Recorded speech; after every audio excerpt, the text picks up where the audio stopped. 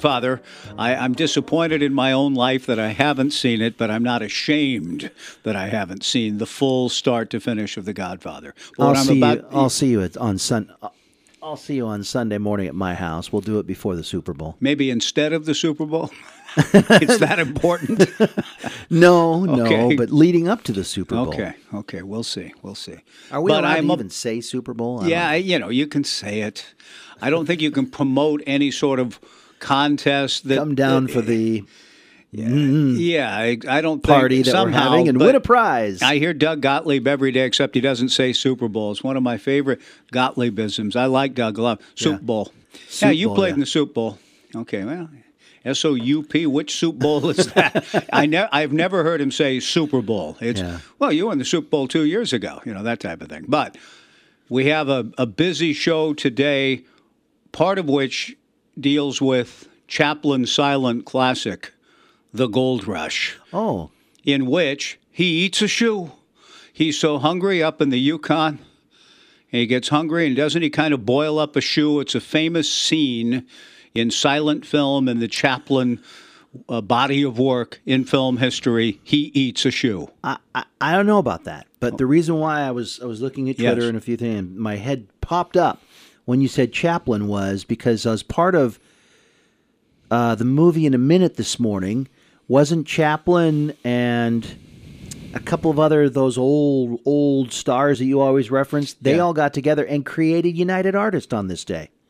Wow, I didn't know United Artists went that far back. That they were artists that united to create a film company. Chaplin ate a shoe in the Gold Rush, and this morning I read in Jason Quick's story, following one of the more unlikely victories of this or any Blazer season was last night in Philly, when Shacker, during the Beaver win over Washington, was giving me, Blazers up 18. I said, no, they're not.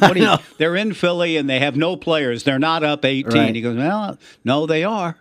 And so I was kind of just curious about that. And today's headline, the night when C.J. Ellaby, Blazers, shocked the NBA and made a fan eat a shoe. Now, we don't have time to explicate that now, but it got me thinking of Chaplin and Gold Rush. And it also got me thinking about Jim Shaw, who will be in town later today to practice as an assistant to Kyle Smith and the Cougs, former assistant to Jimmy Anderson, and a coach of C.J. Ellaby's last year. Jim will join us here in just a minute or two. Then Scott Barnes at 11:30. We had to shift him from the 11:05 slot to 11:30. Scott at 11:30. Tim Euhus at 12:05, and a lot of interesting things regarding Super Bowl 55 and the Mike Remmers matchup against John Paul Pierre in that defensive front for Tampa Bay.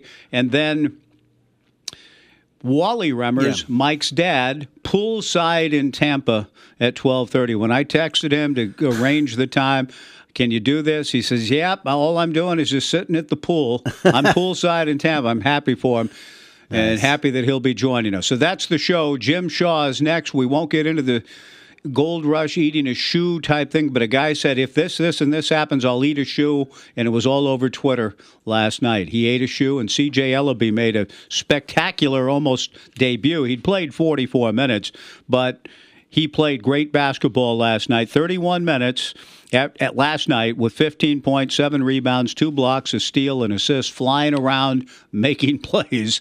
We'll talk to Jim Shaw about that and other things with Coach Shaw next on 1240 Joe Radio.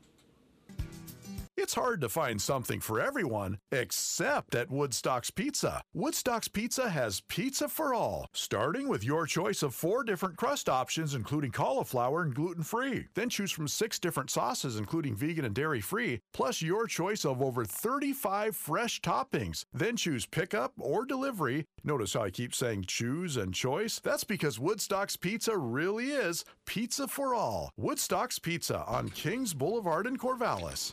We continue on the Joe Beaver Show. We have a big game tomorrow between the Beavs and Cougs at Gill Coliseum. Our pregame show will get underway at 2:30 with a 3:10 tip.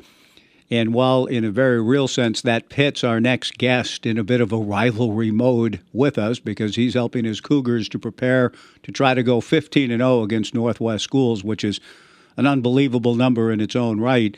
After a win last night for Washington State, at Matthew Knight Arena, beating Oregon. And after the Beavers handled Washington impressively last night, 91-71, it shapes up, I think, to be a very compelling game, as the first one was this year between the two schools. Jim Shaw, an assistant for Washington State, former assistant at Washington. He's traveled a bit, but one of his first stops as he was beginning his coaching career was right here in our world with Jimmy Anderson in the Pac-10 championship season of 89-90 and the second year for Jimmy in 90-91.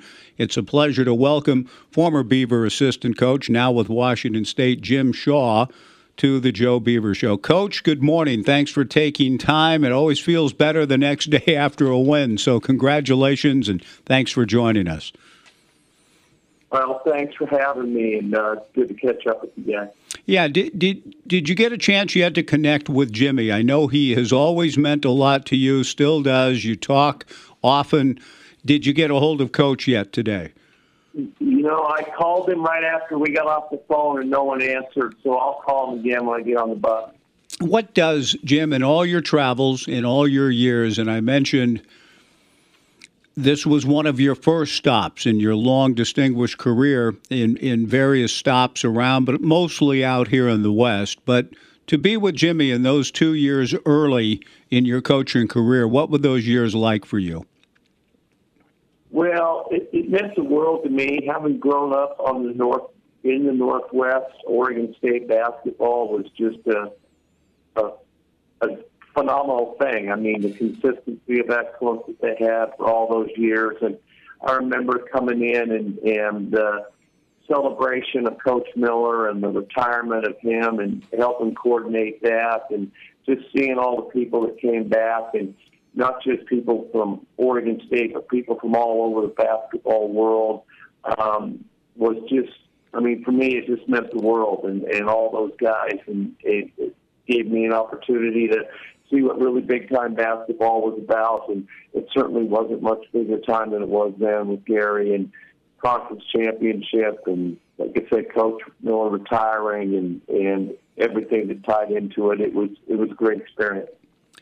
And Jimmy Anderson himself, I think people who really know the history of Beaver basketball know how integral, vital, important he was to that run in the 80s that you're referring to, and so many great years as the lead recruiter. And you've been on the recruiting trail for a long time. So Jimmy, what he brought to those teams was vital, wasn't it? Well, he was so incredibly devoted to Oregon State. I mean, excuse me. I mean, he was the consummate Beaver, and he just had a passion for Oregon State that was obvious for anyone that was ever around him. And I think when you have that type of a passion, and it's genuine and sincere as his was, that it transcends to people, and people can sense it and feel it.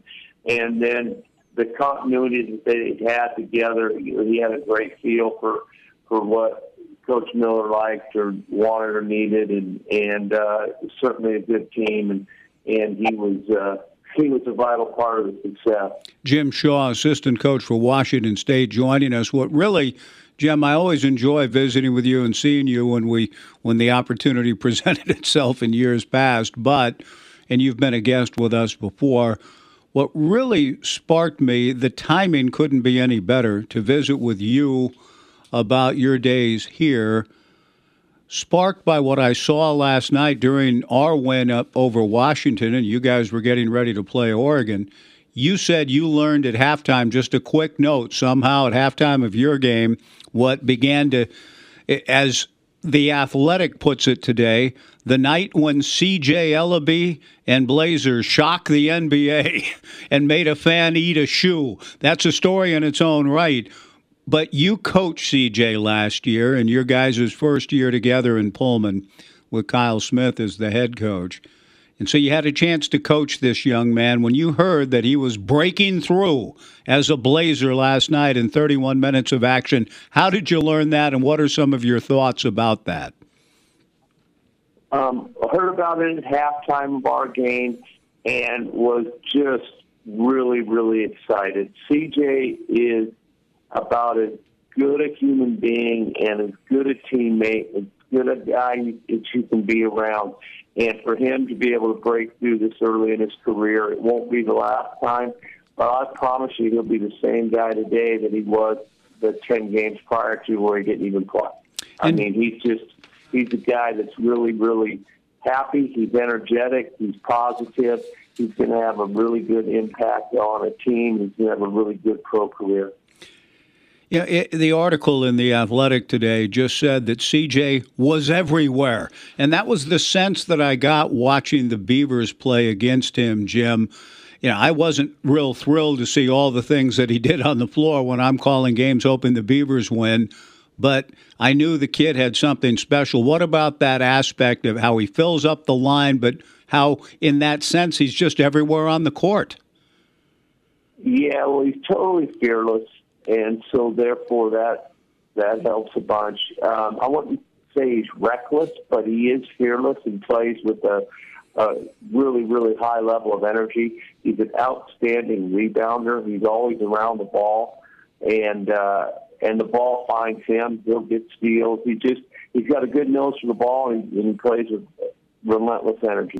It seems like you have another guy, and I don't want to get too much into the matchup tomorrow, but another guy in that mode the last couple of years you've had a chance to coach, and he's amazing to watch play too, is Isaac Bonton. Are there some similarities just in terms of the way they attack the game?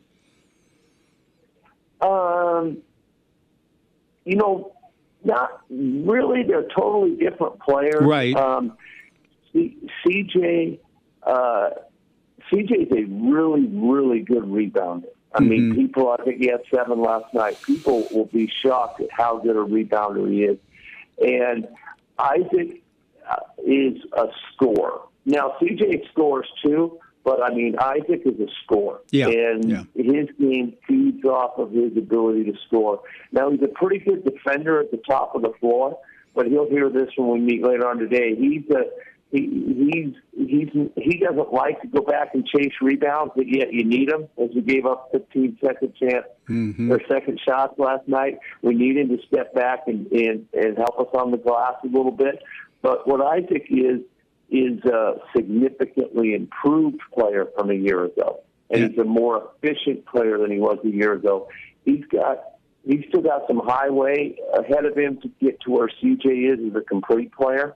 But in terms of an improved player, he's very much an improved player. And he's, as good a scorer, I would think he's pretty close, if not as good a scorer as anyone in the conference. Yeah, and I understand in making the comparison to CJ that we're talking about different kinds of players altogether, but there's an aspect or a quality to both of them, maybe when Isaac's on the attack offensively, that I just feel like there's a relentless nature to him, that he's going to find a way. He's never going to stop moving. And that's how it reminds me a little bit of Ellaby. Yeah, Isaac's going to attack like CJ does in terms when he has the ball in his hands. He just doesn't CJ's attacking all the time. When the other team has the ball and the shot goes up on the rim, all those things. And Isaac's in attack mode when he has the ball and we're coming down at on offense. Yeah. Jim Shaw joining us. Now, in terms of a guy that could impact both ends of the court, we're kind of moving back from the past to the present and tomorrow's game and last night's to 1990. I want to ask you about a guy that I have said many times on this show and other shows through the years, I think is the greatest guard, complete player that the conference has ever seen. And I'm talking about the PCC, the Pac-8, the Pac-10, the Pac-12, and that's Gary Payton at Oregon State. Jim, you were around him for that amazing year in 89-90. What are some of your thoughts about Gary, how he impacted a game, what he was like to be around in practice, road trips, etc.? Yes. Well, I've coached over 20 NBA players throughout my career, which is an unbelievable blessing and opportunity to see really, really good players and all-stars and slam dunk champions and three-point champions and teams that played on world championships and the Rookie of the Year and multiple all-stars. I can go on and on. But without question, Gary's the best player that I've ever coached. And again, without going into a detailed list, guys like Brandon Roy, Isaiah Thomas are some pretty good players on that list. But there's no question in my mind that Gary Payton is the best player, that I've ever coached. And Jim, why? How? I mean, if that's, I agree with, I don't doubt you, but why do you say that? What were the qualities that make you say that about Gary? Well, he had an impact on the game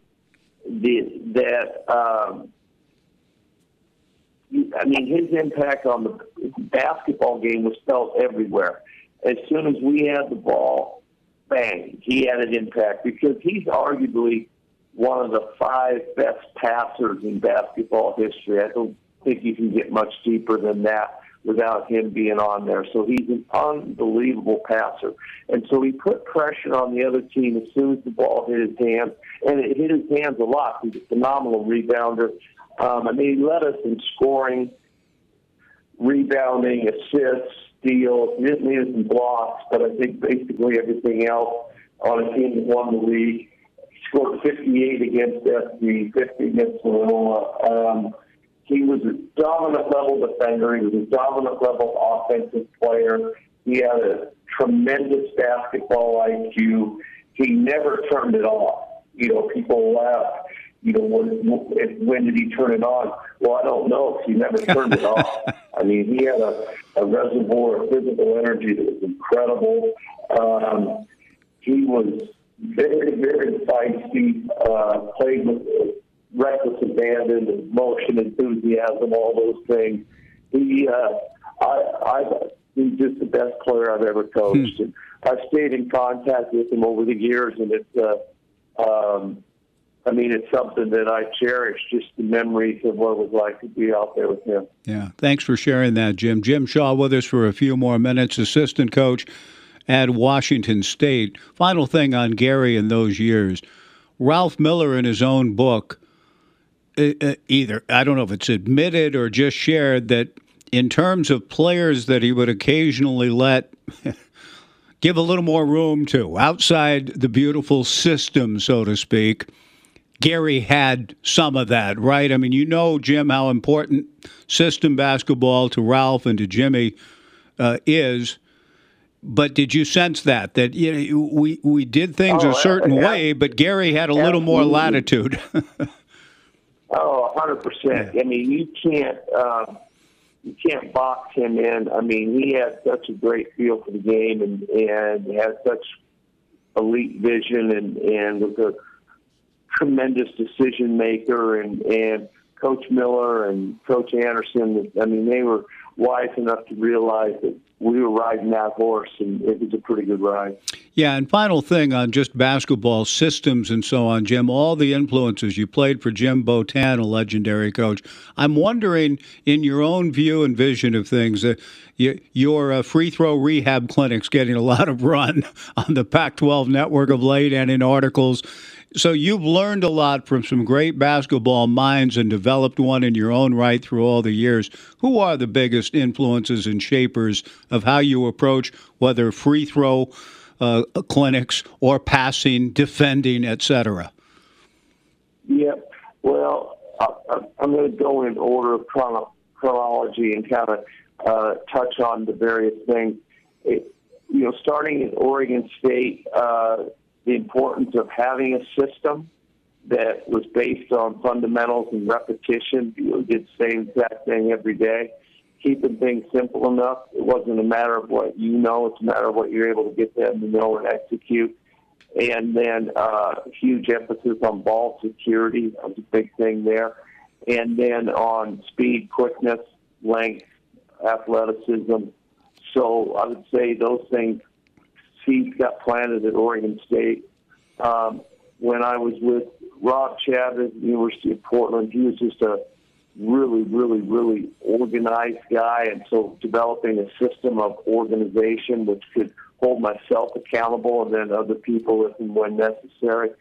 And then, with Coach Sampson, probably tying the culture and identity of your program into something that you believe in, that's part of your personality, and for his programs, and truthfully for myself too, even though our personality is very different, that was just a toughness level that you need, and camaraderie that builds through utilizing that as a big part of your identity. And then from Coach Bennett at St. Mary's, just player development, year-round player development, year-round skill development, working on shooting all the time. Coach Romar at Washington, we had so many NBA players, and just really, as much as anything, what a collection of talent like that able to do on game night. Yeah. As we try to figure out all these little intricacies. I mean, we never had a team with less than 3 NBA players on the floor at one time while I was there, and the average was about 4. And those guys can solve a lot of problems that you can't as a coach. That's great stuff, Jim. I hope you can't solve Oregon State tomorrow. That's all I'll say. But like me, Jim, I think you said in that 14-0 run, all but one have been down to the wire, pretty tight games. I would think tomorrow's going to be a pretty competitive battle again, too. That's what we hope. We just want to be in position to have a chance. Oregon State's playing really well. They're a totally different team from we saw them early in terms of who they're playing, how much they're playing, what positions guys are playing. And I think really there's arguably them and maybe UCLA are the most improved teams in the league and from the start of the season to now. And so it'll be a huge challenge, but hopefully we can be in position like we were last night with a chance to win with 4 minutes to go. You're on the road, you got a chance with 4 minutes to go. That's always a good thing. Coach, thanks for the time, Jim. Good to touch base with you. Hope to see you tomorrow at Gill Coliseum. Thanks for joining us. Say hi to Jimmy for all of us here, too. We appreciate it. Thank you. Take care, you guys. Thanks, Jim. Jim Shaw, our guest. Scott Barnes is next. Tim Euhus and Wally Remmers to come on the Joe Beaver Show, 1240 Joe Radio. Tommy's 4th Street Bar and Grill has temporarily moved outside. Tommy's has put up a bunch of heaters and has set up outside in their covered patio, offering their entire breakfast, lunch, and dinner menu and a full bar. Also, the video lottery is back on in the bar at Tommy's and available every day. Stop by and support the staff at Tommy's 4th Street Bar and Grill on 4th Street, downtown Corvallis, a local favorite for over 20 years. Trace comes inside, lays it in, and counts, he's fouled. Your tax and wealth management coaches, Paul Witzke, David Mendenhall, Bill Heck, and Robert Berry are ready to put you in the game. Perhaps you're looking to save money for your kids' college, start your retirement, or need business coaching. Tax and wealth management has what you need to execute that game plan into a victory. With 40 years in business, Tax and Wealth Management in Corvallis has the strategy you need for tax planning and saving for your financial future. Visit taxandwealthmanagement.com or call 541-753-4185 to get in the game. We set them up, you knock them down. Island Bowl, family entertainment for young and old. Clean and friendly, that's Highland Bowl. Bring your party, let the good times roll. Great food, good fun, that's Highland Bowl. We set them up, you knock them down. Highland Bowl. North 9th Street, Corvallis.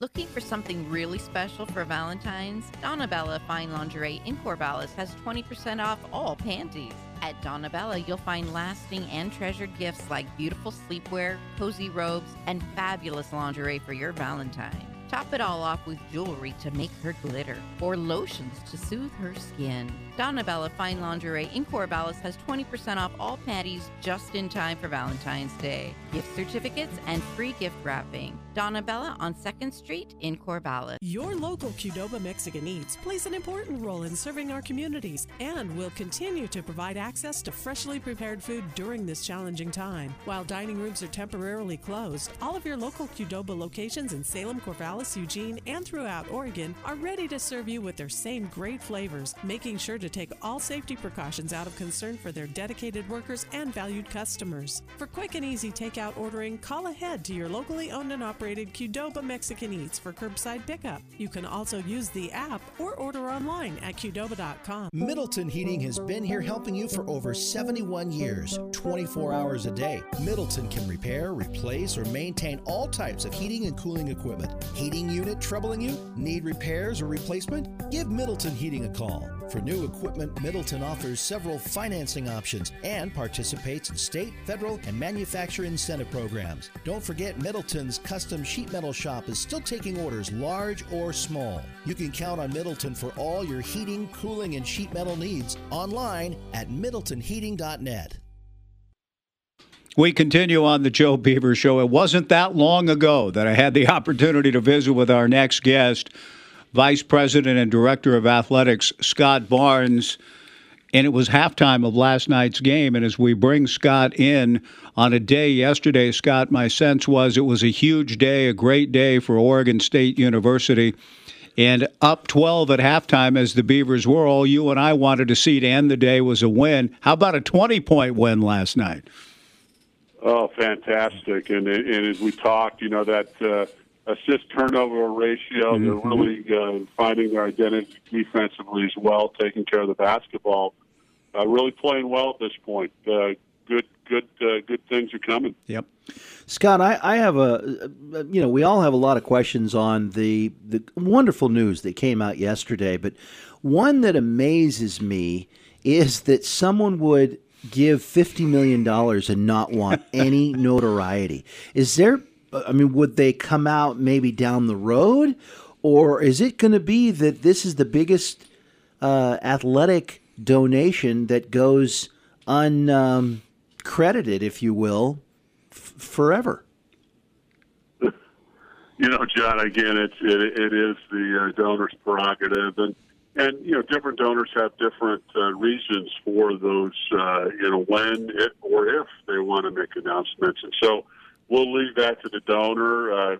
Would they at some point want to disclose their name? Possibly. It is possible. But that'll be, obviously we'll want to honor their wishes as well as they would like. Absolutely. And it's fantastic. I mean, I just think that it would be great if they got credit, but if that's what they want, then more power to them. Absolutely. Yep. Is it, how much of a relief is it? Because I know you've been working on this for a long time. What's actually more than a relief, it's fun. It's fun to be able to finally talk about this in real terms. And obviously the foundation of that is the $50 million gift and the $10.5 million additional gift and the other folks who have stepped up. All, it helps move this forward greatly. And then the Board of Trustees, Stage Gate 1 approval allows us to talk about it, not tippy-toe around it. And that's important, and it's a lot of fun because now we have an opportunity to crank up the momentum and get this thing to the finish line. Have you gotten to the design phase yet, or are you going to still be peppered by all kinds of suggestions by people, or can you say, nope, it's already been designed? No, it is. We are turning the page from schematic to design development. That means that we'll start construction drawings later in the spring.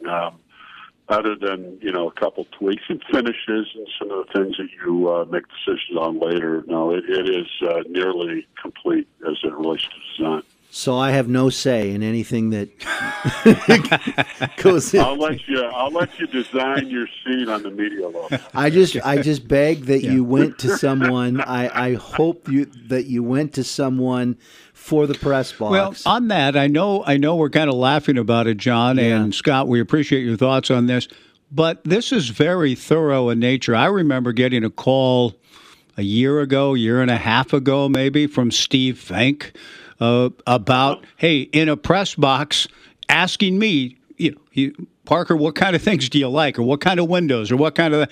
So I feel as though, and I gave him my input. I don't know how much will be implemented, but Scott, I get a sense that attention to detail on this project gets to that level. Well, I appreciate you bringing that up, Mike, because it does, aside from John's needs, and we'll figure out what kind of cushion chair he needs, and maybe a little wallpaper or something. But we do literally every user group goes into a programming mode. How much room do you need? How much space do you need? Where do you need the window? Where do you need the desk? So in every user group that we have that will populate the stadium, from coaches to media to fans to others, we've had them weigh in to help with the programming. And in terms of the premium seating that you alluded to, Scott, I get a sense. We had a couple of texts and calls yesterday saying, well, are there any Lowe's or Skyboxer type suite options? I don't know whether you're ready yet to talk about specifics, but I've also gleaned that the premium seating rollouts have come also from a lot of input from fans and a lot of different people. Is that accurate? It is, Mike. We had nearly 2,700 Beaver Nation fans, alumni, season ticket holders, donors, all of them fill out a very comprehensive survey that really helped us inform, using a national consultant who's been in this collegiate space for over 2 decades. This would be the third time I've used them. And so 2,700 fans weighed in on sort of what they wanted in amenities and price points that they might pay. And then we fine-tooth comb that. We meticulously used that data to inform our design. And so, those premium seats, the volume and what type of seat there has been informed by that market survey. Construction begins now in 298 days, as the website says. That's the goal, with a countdown to it. That's exciting, Scott, in its own right. And what I wonder, too, is whether this ambitious of a project would it have ever moved forward or been possible without the inclusive aspects of it being an entire university-oriented project with the Student Welcome Center, the medical facility, and the other things. It's not just a football stadium anymore. It's not, and it was really, as I mentioned in the last night, a foundational goal, Mike, for all of us that, look, if we're going to make this investment should absolutely advance other needs on our campus. And so we literally, I remember 2.5 years ago, working with our campus facilities folks to look at a 10-year facilities master plan for the university and what needs were there that might take shape in the stadium. And we landed where we landed and feel great about it, feel great about the partnerships that we've had on our campus to develop the programming for these needs. To answer your question, I mean, this resonates with donors, it resonates with our campus community, it resonates with everybody that, look, if we're going to put the money into this, let's maximize the opportunity, and I think that's exactly what we've done. Will any of the aspect of those partnerships, like the Student Center, for example, the Welcome Center, will those be utilized at all on game day? I know the medical office will probably shut down, but are any other parts of that going to be part of game day experience? There'll be, we're working through the details on hours, for instance, with the student health care and the potential urgent care component to that as well. But we are efforting towards that, to where, working out the logistics, John, but to where that could be open and available on game days. So more to come on that, but that's certainly what we're trying to solve. Scott, how did the concept, I love it, but of Beaver Street and a 360 Beaver Street take shape? I just think it's going to it's going to be such a big part of so many of the wonderful things about the renovation of Reeser. But I love the concept of Beaver Street. How did that take shape? Well, Mike, it was a foundation. Another foundational goal was that 360-degree circulation.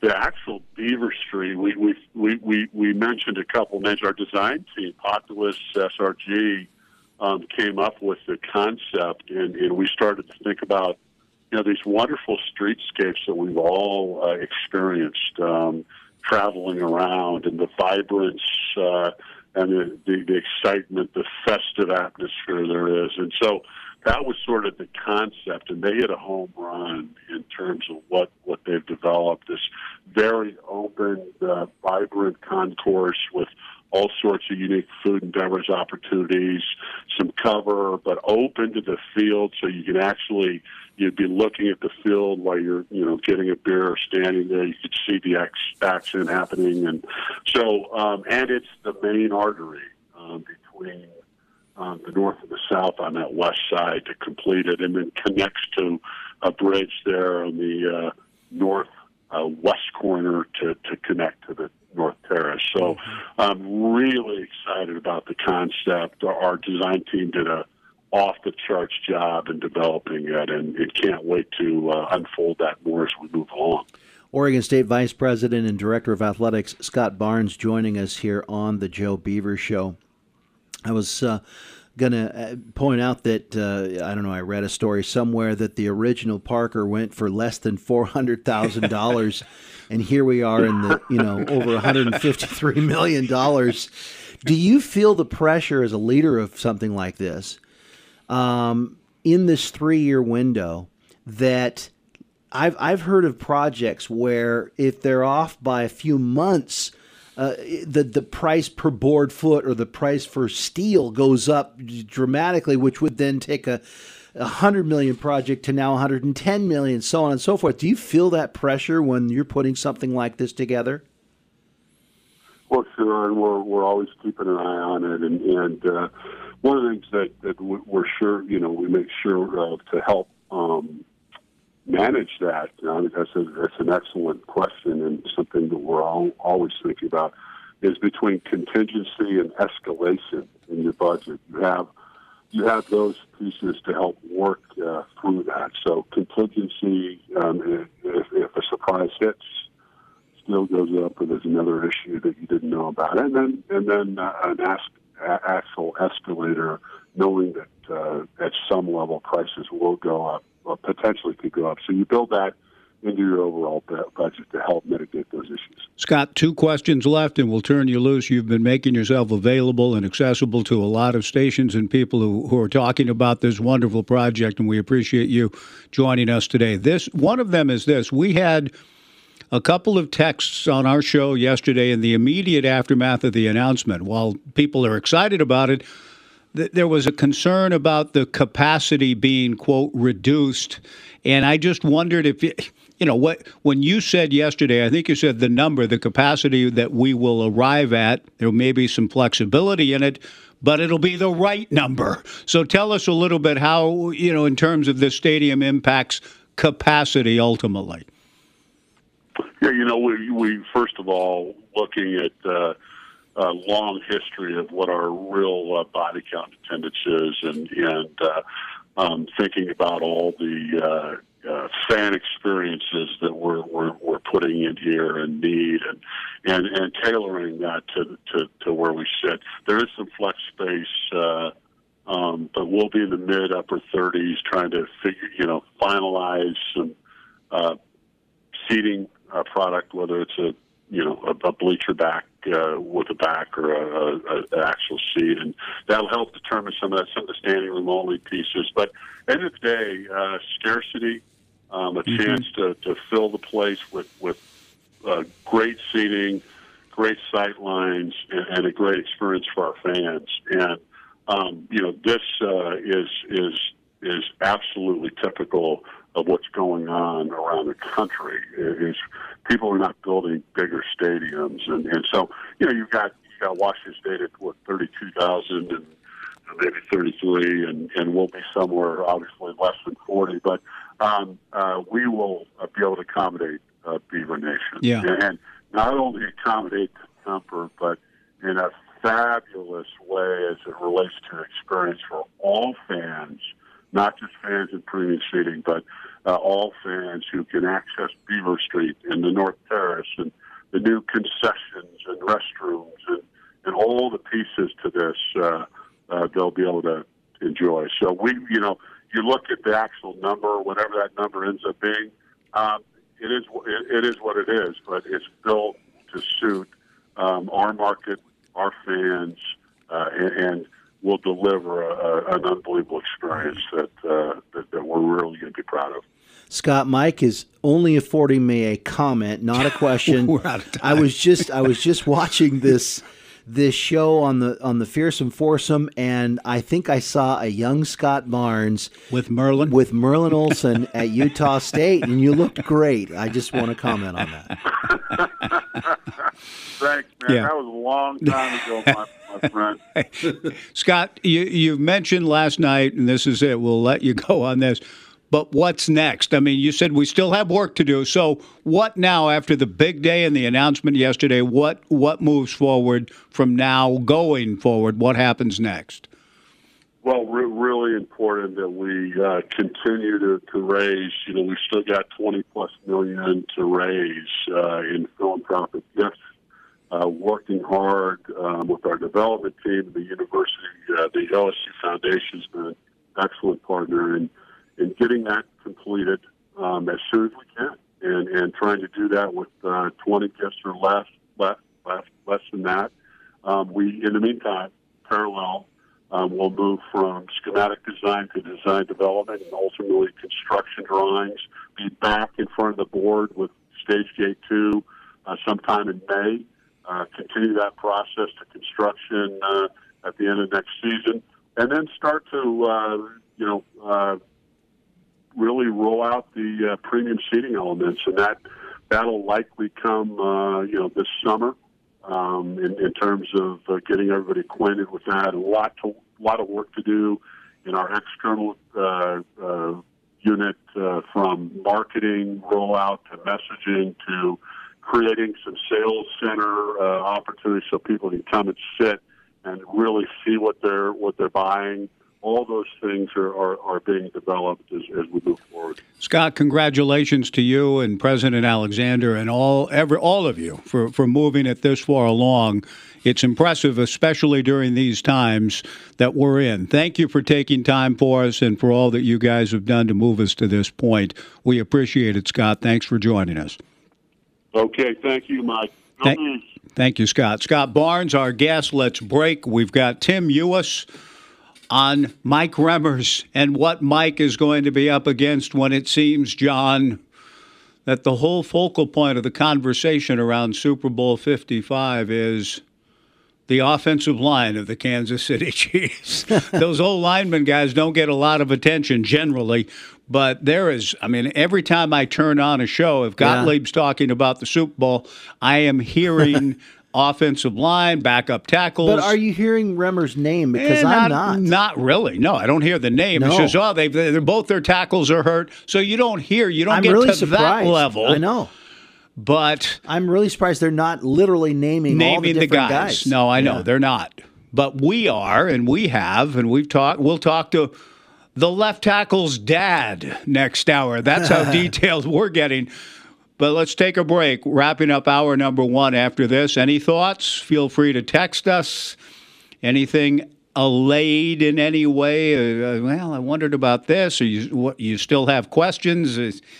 You feel good about the news? I hope you do. That was a big day yesterday. I hope everyone agrees on that, with the details still to come. 1240 Joe Radio. Trump's Hobbies has been serving the area since 1972 and is a proud supporter of schools, clubs, and groups throughout the Mid-Valley. Trump's has the area's largest selection of radio-controlled cars, boats, airplanes, and helicopters, plus drones, plastic models, model trains, fantasy games, collector cards, and modeling tools, parts, paints, and supplies. Whether you're an experienced modeler or just starting out, Trump's is there to help. Build it, drive it, Fly it! Trump's Hobbies in the Timber Hill Shopping Center in Corvallis, bringing enjoyment to life. It's time to do a little top drawer housekeeping. Time to get rid of all those stretched out bras and ill-fitting undies.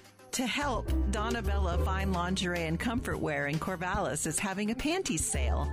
All panties are 20% off from now through Valentine's Day.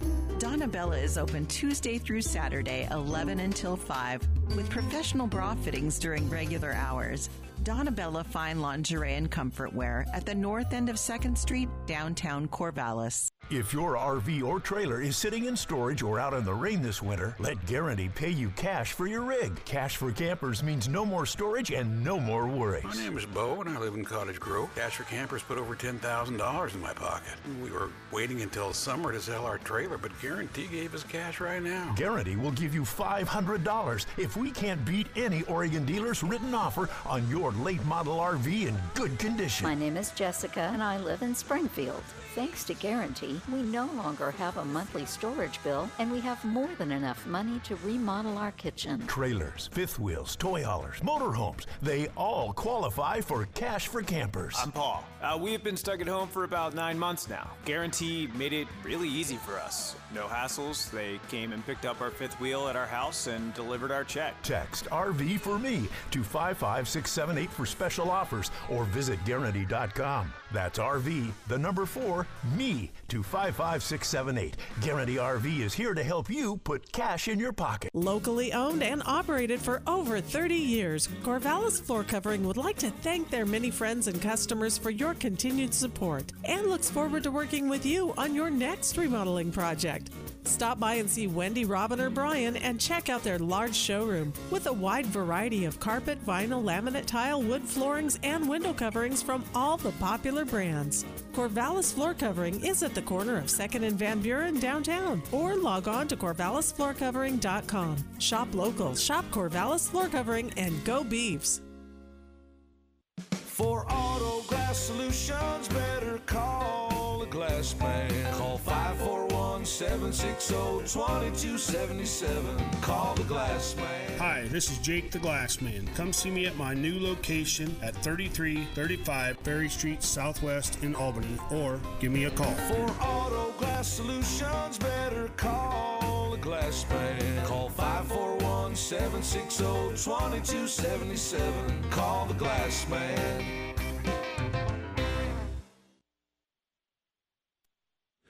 All right, welcome back to the Joe Beaver Show.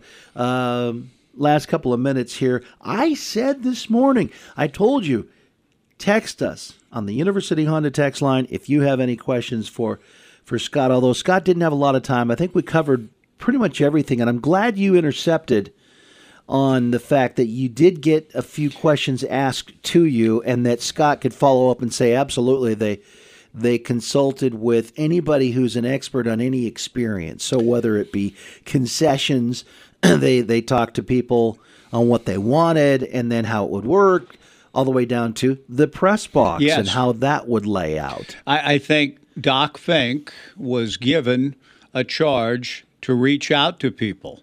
Yeah. And although I'm hurt because he never called me. I don't play a role up there.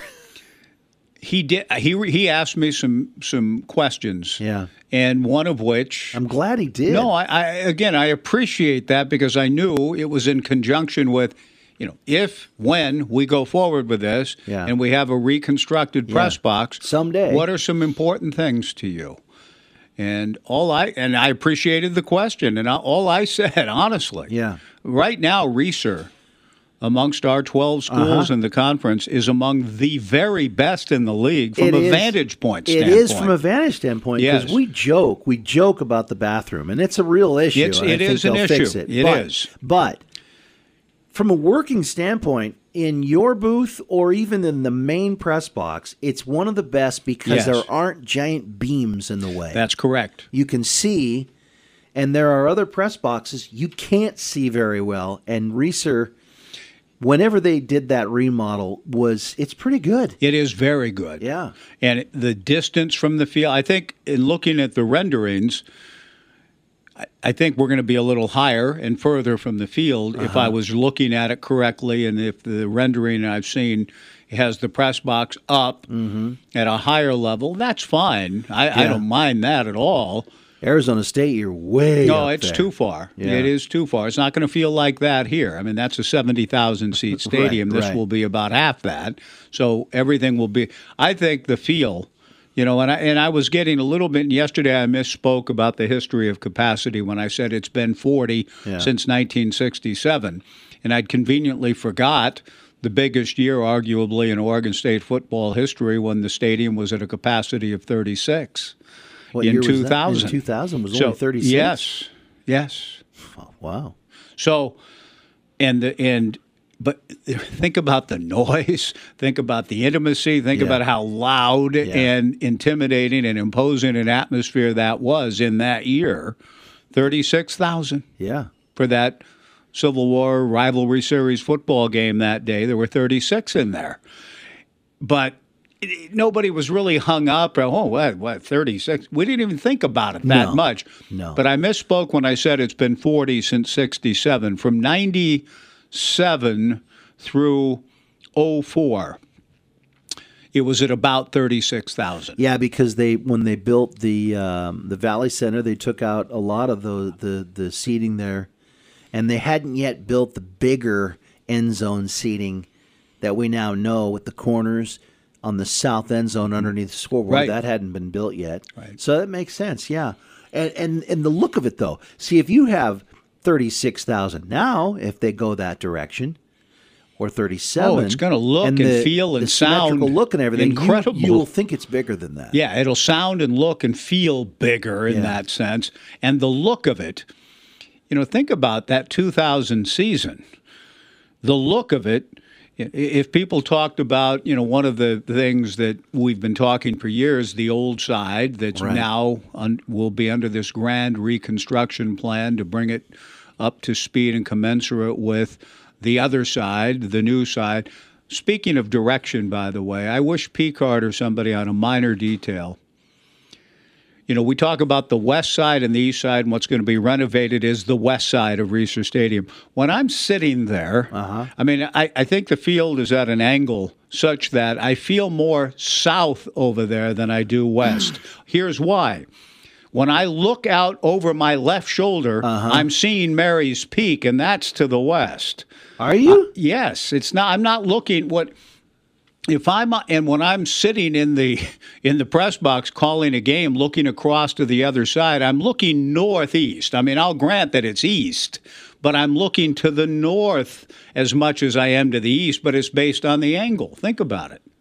I suppose, but I get I'm more on the south side. I get an overwhelming feeling if I'm in the club level looking at the press box that just beyond the press box is the coast. I would say to you.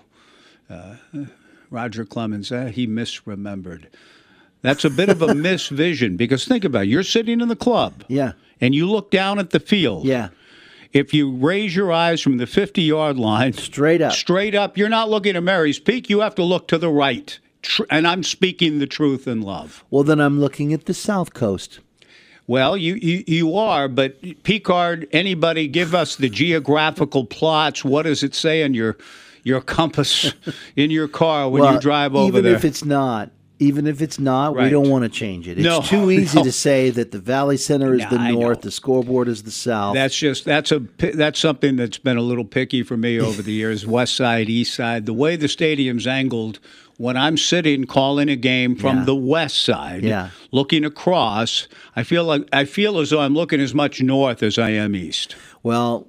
You're probably right. You're probably right, but even still, I can't tell you that on a hot summer sunny evening in September, if you're on the east side, there isn't a better view. No, it's awesome. It is not a better view. It's awesome. In and the only Pac-12. thing, it's beautiful. I mean, there's some other good views. Yeah, I'll grant that. I mean, I've got to say Husky Stadium. Husky Stadium's grand. Yeah. Arizona Stadium with the mountains around is great. Rice Eccles with the mountains. I mean, there's some beautiful views. What's the view Memorial like at Ohio Stadium. State? Ohio State. It wasn't. Or was it an overcast It was not day? particularly good, and nor was Michigan. I mean, neither stadium wowed me from a view. Yeah. We have better views in the Pac-12 in the Conference of Champions. We have unbelievable views. Even at the properties we don't really like. No, they're gorgeous. I thought, actually, Cal, to me, was the one that made the biggest impression Cal is spectacular. On me. Yeah. Looking across one way to Tightwad Hill and up the canyon, Strawberry Canyon, and then looking to the west, but even to the bay. Even that place down the road is pretty nice. Being up there with you for that it's nice. Civil War 2 years ago. No, it's nice. I think ours is better, but it's nice down the road. Yeah, it is. They didn't do a great. Yeah, they did do a better job in the press box down the road. We'll have a good one. We need to take a break. Where are we? 5, 4. Okay, about 30. Tim Euhus will join us, and then Wally Remmers next hour, 1240 Joe Radio. Here's the microphone. Is this thing on? This is KEJO Corvallis. Everybody hear me? We're on in 5. And QID. 1240 Joe Radio. I'm Jim Chesko with Your Money Now. Stocks are in positive territory today. The S&P 500 and NASDAQ Composite adding to their closing highs set yesterday. The S&P up another 13 points today. The NASDAQ has gained 65. The Dow Industrials are up 80 currently. Peloton will delay the U.S. launch of a much-anticipated new treadmill and start shipping exercise equipment by air in an effort to ease extreme delivery delays on its connected exercise gear. The company has cut back marketing and doubled the size of its customer service operation to address months-long waits and delivery cancellations that have legions of would-be customers railing against Peloton on social media. It said it expects delivery times to return to normal by the end of June. Shares of Peloton, though, down 5% today. The National Labor Relations Board has denied a motion by Amazon to stall a union vote by warehouse workers at one of the e-commerce giant's Alabama facilities. Eligible workers at the Bessemer warehouse will be able to vote by mail starting next week. That's Your Money Now. Listening to this Allstate commercial about savings might be the hardest thing about getting those savings. Save for simply becoming an Allstate customer. Save more for adding DriveWise. And save even more for driving safely. Visit Allstate.com or contact your local agent for a quote today. Allstate. Minimum effort, maximum reward. Not available in every state. New customer savings based on early signing discount. DriveWise is an optional feature. Savings vary based on how you buy. Subject to terms and conditions. Allstate Fire and Casualty Insurance Company and affiliates. Northbrook, Illinois. Is the cost of finishing the basement worth the benefit of some peace and quiet? When questions find you, Merrill Edge Self-Directed Investing can help you find answers with personalized planning tools and insights to help you get where you want to go, even if it's just downstairs. Merrill, a Bank of America company. Visit merrilledge.com/withinreach to get started today.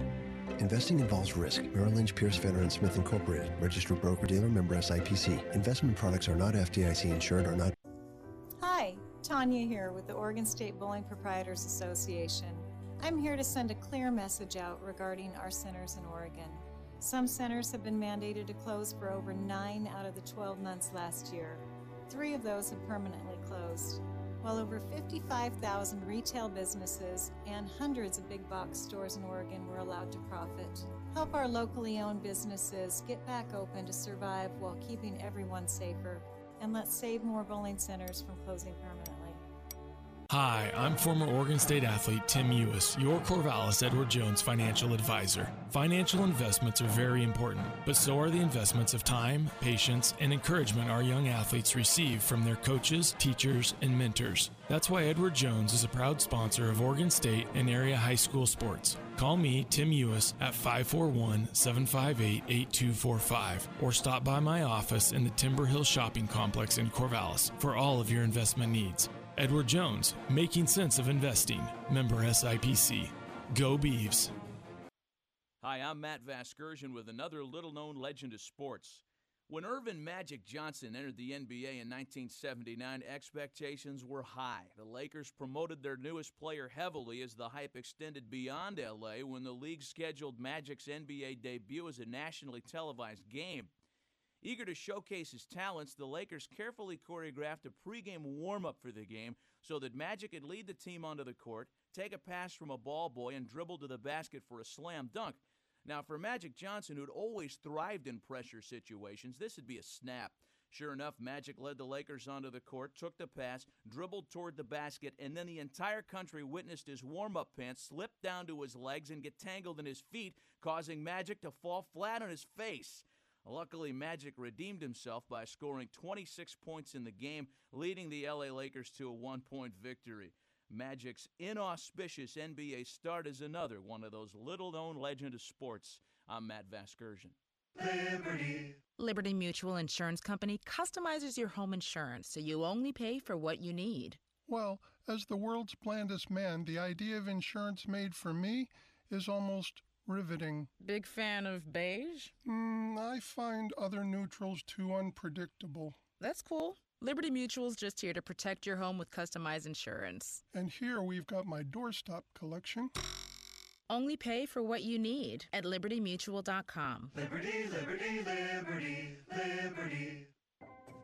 What do you get when you talk to a Dell Technologies advisor? You get someone who understands there's an art to listening. Who's able to hear more than what's being said and can provide tailored small business solutions that make you feel truly heard. I understand. Let's get started. For advice on everything from laptops to the cloud and solutions powered by Intel vPro platform, call an advisor today at 877-ASK-DELL. They're coming from everywhere. See the big, they deal with traffic here for country road and Corvallis, Oregon. To see the total eclipse of the sun. It's hard to tell the night time from the day. I'm talking about the sky, McIntyre. Mike McIntyre and the Buffaloes are coming, amongst many others. See the big, they deal with traffic here for country road and Sight worth seeing. I know how you must feel. Yes, but not everyone's on board. And look at that sky. You look at it. But for everyone else, excitement is sky high for life in Corvallis. Skystar is amazing. There seems to be a lot happening in it all the time. If it's happening, you'll hear about it on the Joe Beaver Show. I'm expecting something special from there. Keep your eyes skinned. I want reports. Oh, you'll get reports, all right. The best reports on the Joe Beaver Show with John Warren and Mike Parker. Nothing I can say, a total eclipse of the heart. And away we go with the Joe Beaver Show on 1240 Joe Radio. Into the second hour, Wally Remmers will join us in about 25 minutes. And I chuckle only because Wally, when we were texting back and forth, the former Beaver played for D and for the first year with the two late gentlemen in our history, the great DeAndros, the late Craig Fertig. Wally spanned those eras in the mid-'70s. He is Vic, who played basketball for the Beavers, and Mike's dad, sitting poolside, enjoying the sun in Tampa today, getting to watch the Super Bowl at Raymond James. So happy for him. But sitting by the pool, but I wonder when his own nervousness as a father will kick in. He's poolside today, but will he start getting nervous? Is he nervous now? How hard is it for him as a dad to go out and watch his son play? Or is he just enjoying it? My son's in the Super Bowl. That's a good thing and a good day, and I'm not going to get too anxious about it. I don't know. We'll find out. I can't imagine on a good realm. I can't imagine how the feeling would be to have your son be in the Super Bowl. Yeah, it's great. Now, Tim Euhus joins us. I have a feeling Tim and Tim and I saw each other last night. I was making final preparations for the broadcast. Great win for the Beavs, by the way. We'll talk to Tim about that. A huge challenge tomorrow with Washington State at 3 at Gill, trying to become the first Northwest team to defeat a Kyle Smith coach team at Washington State. 14-0 against the schools from Oregon, Washington, Idaho and Montana's not That's lost amazing. to anybody. That's amazing. 14-0. The Beavers need to change that tomorrow They afternoon. will. But as I was preparing for the Washington game, Tim Euhus stopped by outside at Dutch Bros across the street from Gill, where I was making final preparations and notes. And Tim and I chatted. Tim, I could tell, you could tell from me, we're nervous about what Remmers is up against. I don't know if Wally is, but Mike's got a big challenge ahead. It's great to have you on the show, Tim. It's been a while. How are you today? I'm doing well. Thanks for having me on. What do you think in terms of, first of all, basketball last night? You said you were going to go home and listen. What a game for the Beavs, huh? What a game. What a fast, hot start, and just the shooting performance. And, you know, you go through these spells, and that's kind of sport in general. And there's oftentimes the ebb and the flow of the season. And at points you're like, what are these Beavers doing? They can't make a field goal. And then they start putting the pieces together. And the team, and, you know, I know Wayne said, 2 or 3 weeks ago, he said, this is on me. I've got to figure out what has happened to the team. Mm-hmm. We're playing like a bunch of individuals. And in the last couple weeks, you've really seen the team play well. So that's been fun. 25 assists last night. And only 5 turnovers. Yeah. Right. Yeah, and when you're playing with those ratios, you're going to win the majority of your games. Mm-hmm. So it's been fun to see kind of the evolution of that team where, you know, you started out the season, you know, beating Cal in this kind of preseason exhibition, and then things seemingly falling apart and losing to Portland State, and then coming back and playing very well over the last several weeks. And so having that actual team come together, I'm really impressed the way they played and as a team. So we want to talk to you about football, but one last quick thing. Do you think it's too simple to say that it's all because of, or a huge part of it is because Jared Lucas is in the starting lineup?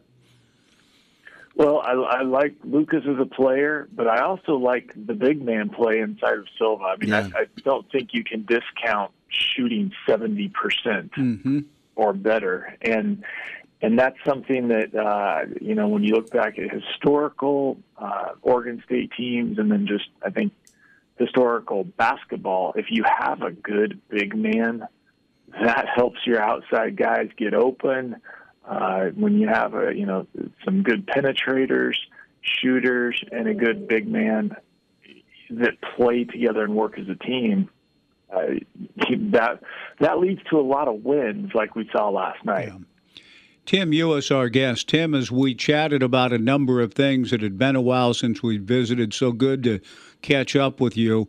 But one of the things I asked you, and you were kind enough to come on today with your experience as a guy who deals with, as a blocker, tight end in the NFL, and this Tampa Bay defense, dynamic defense, a 3-4 system. Mike, I mean, that makeshift O-line has a huge challenge, and I think the pundits and prognosticators on this game have been right, Tim. What do you think? They're talking more about that matchup heading into a Super Bowl than maybe ever before. Yeah, Mahomes and Brady, we've heard a little bit about them too. But the game could come down to how can that O-line, with Mike Remmers a big part of it at left tackle, hold up?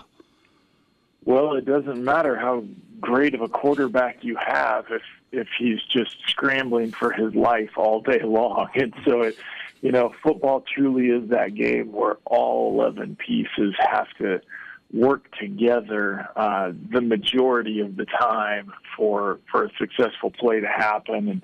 And you can get away with a miss every once in a while, but for Brady and Mahomes to be at their best, their O-lines have to be at their best. And so what is Mike up against? I don't know how closely you follow Tampa Bay's personnel, but it doesn't sound like going in on paper the best of matchups for anybody, let alone a guy like Mike, as talented and versatile as he is, who hasn't been on the left side, on the outside much. Well, I've tried to catch a few Tampa Bay games this year just because of the intrigue of Brady going down there and Gronk being there and having some pretty good wide receivers for him to be able to throw the ball to, and just to see how he did under Bruce Arians, and BA was quarterback coach when I was in Pittsburgh, and so just to watch that team a little bit. So I've watched them again kind of evolve over the course of the season, and I was really impressed with and I've always, kind of paid attention more to the offense. I was very impressed with their defense at Green Bay. I mean, the pass rush they got on Aaron Rodgers is just impressive. And then you start hearing some of those names being thrown around, and you're like, these are like Pro Bowl type players, potential Hall of Fame type players that they have on that defense, and you almost say they have just as many tools on defense as they have on offense. And if they're peaking right now, you can kind of figure out why Brady chose to go to Tampa. It's probably a little bit more than just the tax implications for him. Yeah, I mean, he knew he had support there. I second that thought about the Green Bay game and how dominant the defensive front was.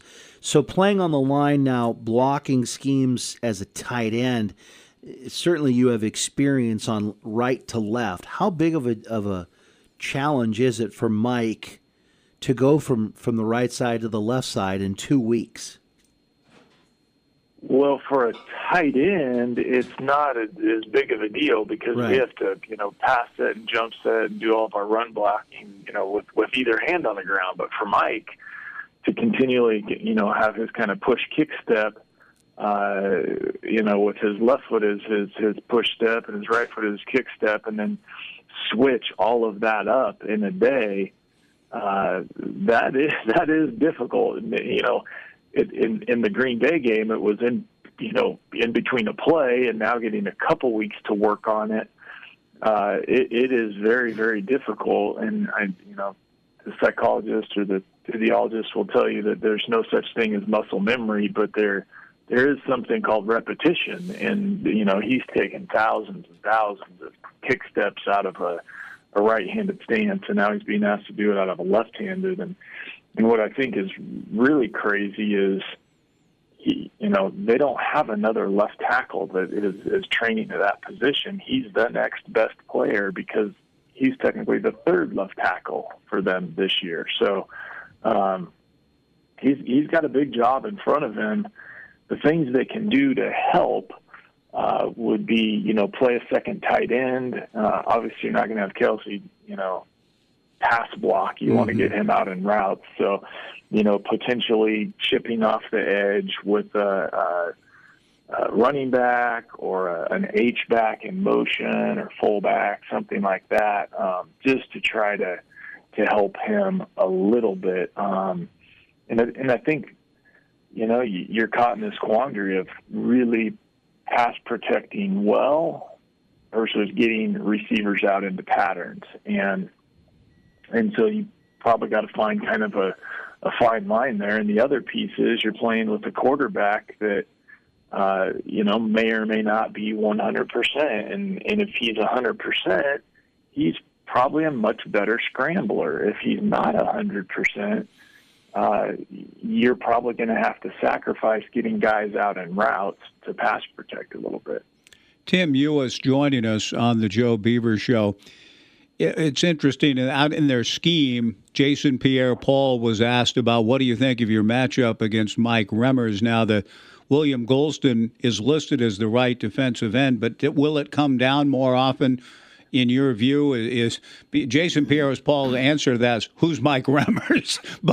But I mean, does it come down to more of Remmers having to deal with Pierre-Paul than Golston, or is it a combination thereof? It's probably a combination, and when he kind of said that, it's probably a little tongue-in-cheek. Right. And, Mike is a known commodity in the league. He's played a long time. He's been with a couple teams.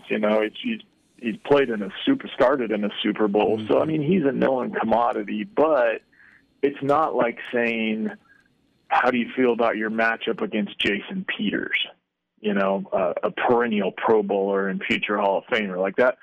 how's your matchup against Anthony Munoz? Like that's not the same question. And so his reply was kind of probably tongue-in-cheek, as if the reporter was asking it in that way. Right, and so I think that we got to look into that and read into that a little bit. Sure.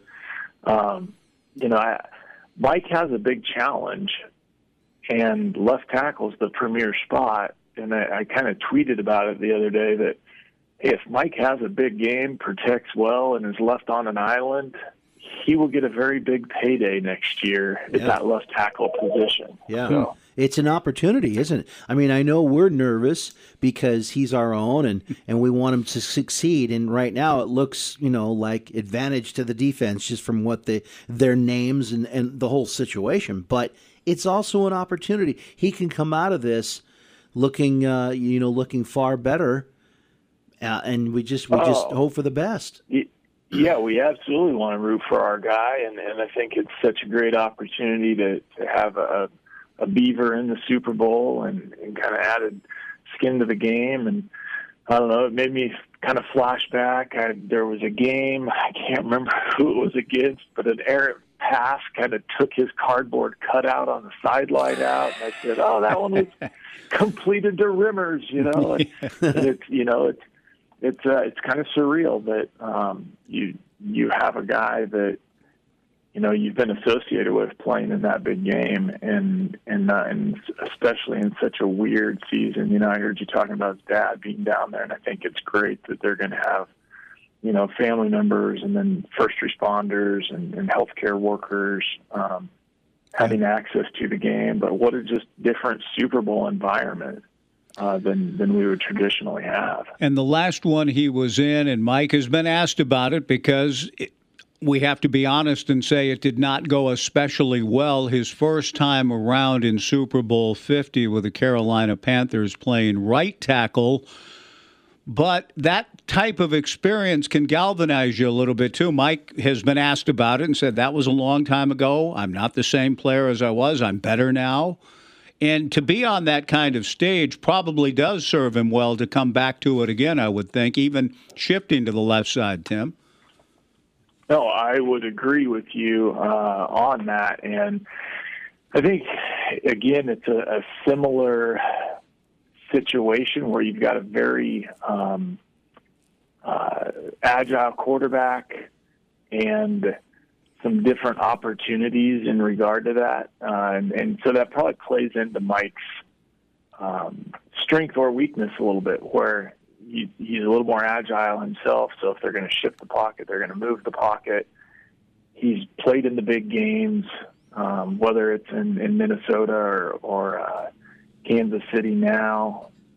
I think it's a great opportunity for him to show his best stuff, and I'm sure they'll game plan to help him out best they can. Yeah, not without a doubt. Yeah, totally. Hey, Tim Euhus joining us here on the show. This is a time of year where whether or not you pay attention to these things, it doesn't matter, because everybody hears and sees and about all these different things. And I'm talking about prop bets. Has there been a prop bet that has come along that you, even if you're not paying attention, you just go, whoa, okay, that's interesting. I heard two this morning. One, will Patrick Mahomes have a run of 10 yards or more in the game? I'm thinking, of course he will. I'm not now, sure. on the face value, I say, of course he will, but that might not be an of course. It might be, well, maybe not. There's that one. And then the other one was, will the game end on a knee? And I'm thinking, well, don't most games end on a knee? Because in that case, someone's fully in control.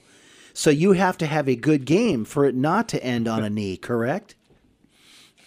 That's an interesting one, because you could throw a Hail Mary at the end, and then it's incomplete, and then the team does get the ball back and end on a knee. So that's kind of a fascinating one. That's a toss-up. I always look at these games and say the odds are, just historically speaking, NFL playoff game, it's going to be settled by a field goal or less when you look at it. And so high potential that it could be ended on a field goal or on a knee.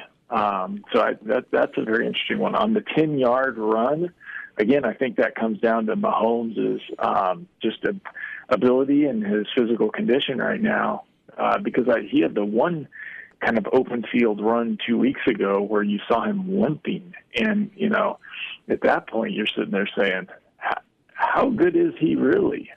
Is he going to be okay for the Super Bowl? And my guess is they're not going to go Jared Allen with him and let him just run the ball all over the field and get the tar kind of beat out of him. I think they're going to try to have a little self-preservation for him in this game. And, obviously Kelsey will be a huge part of it, and how they cover him will be really big, and Hill will be really big.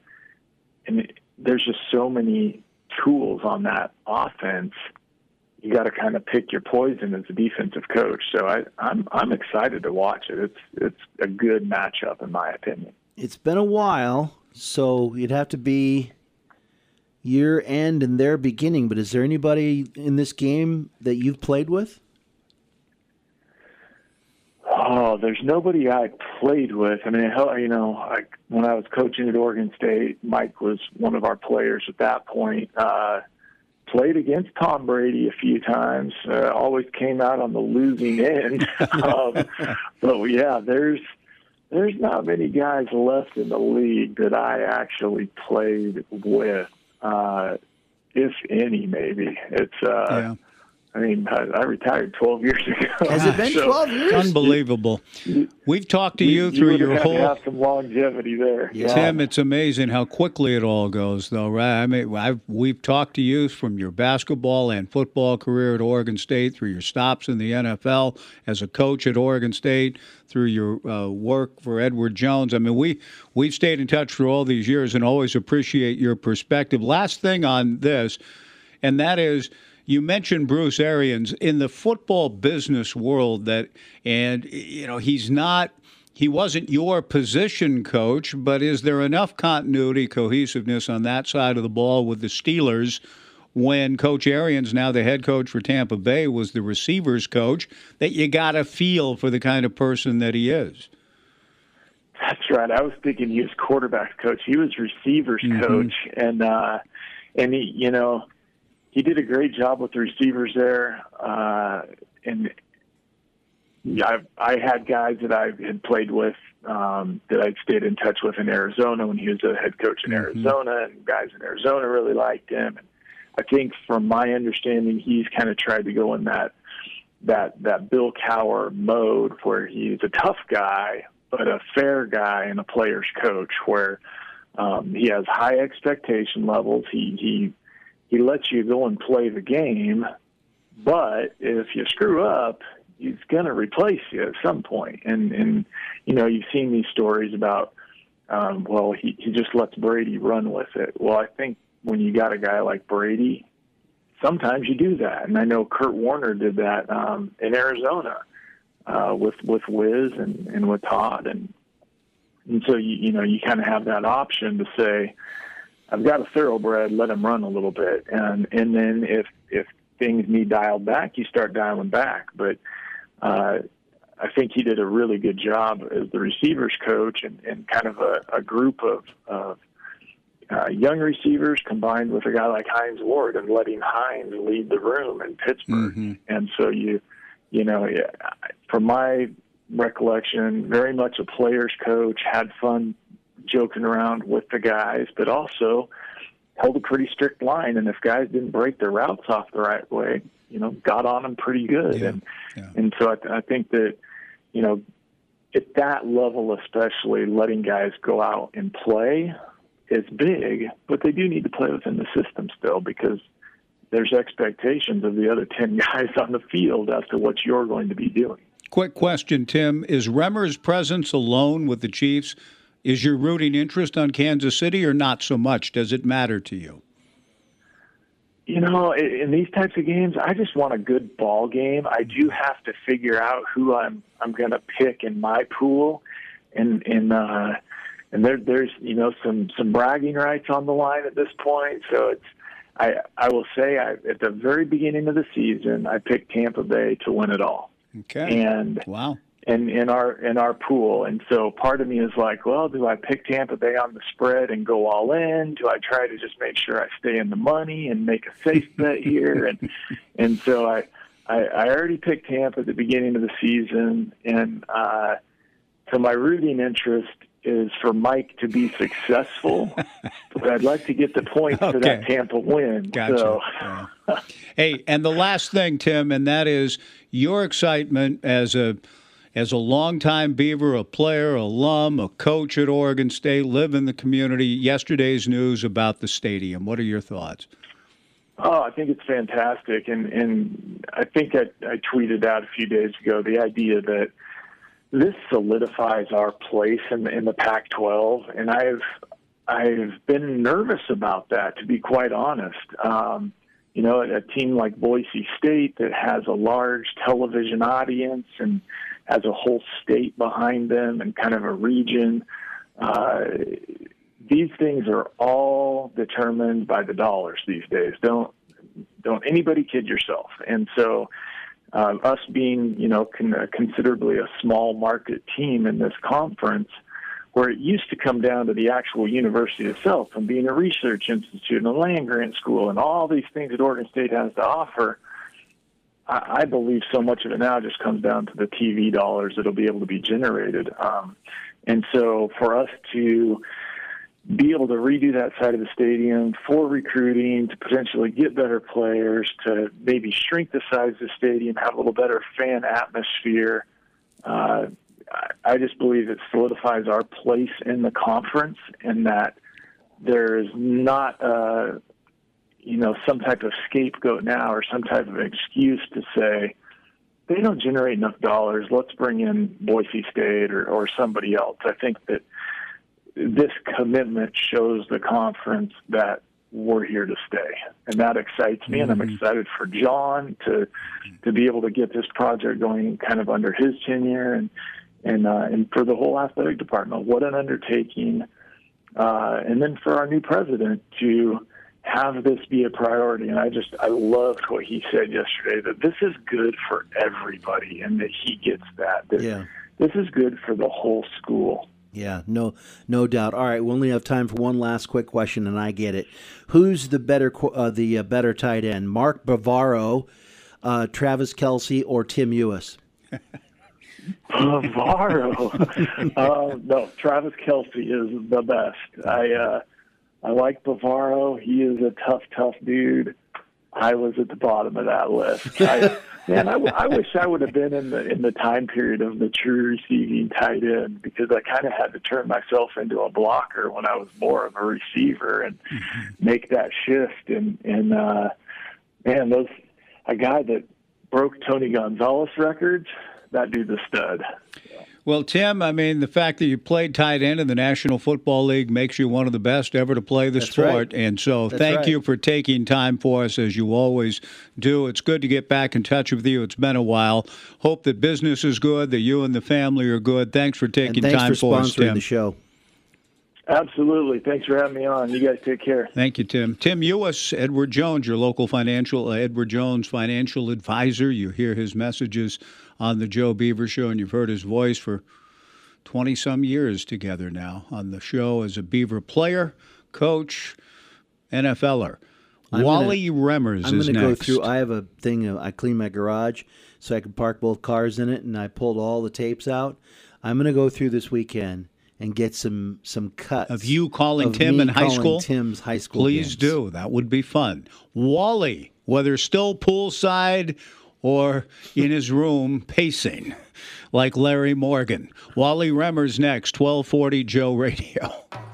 H&R Block has many options to make filing your taxes easy.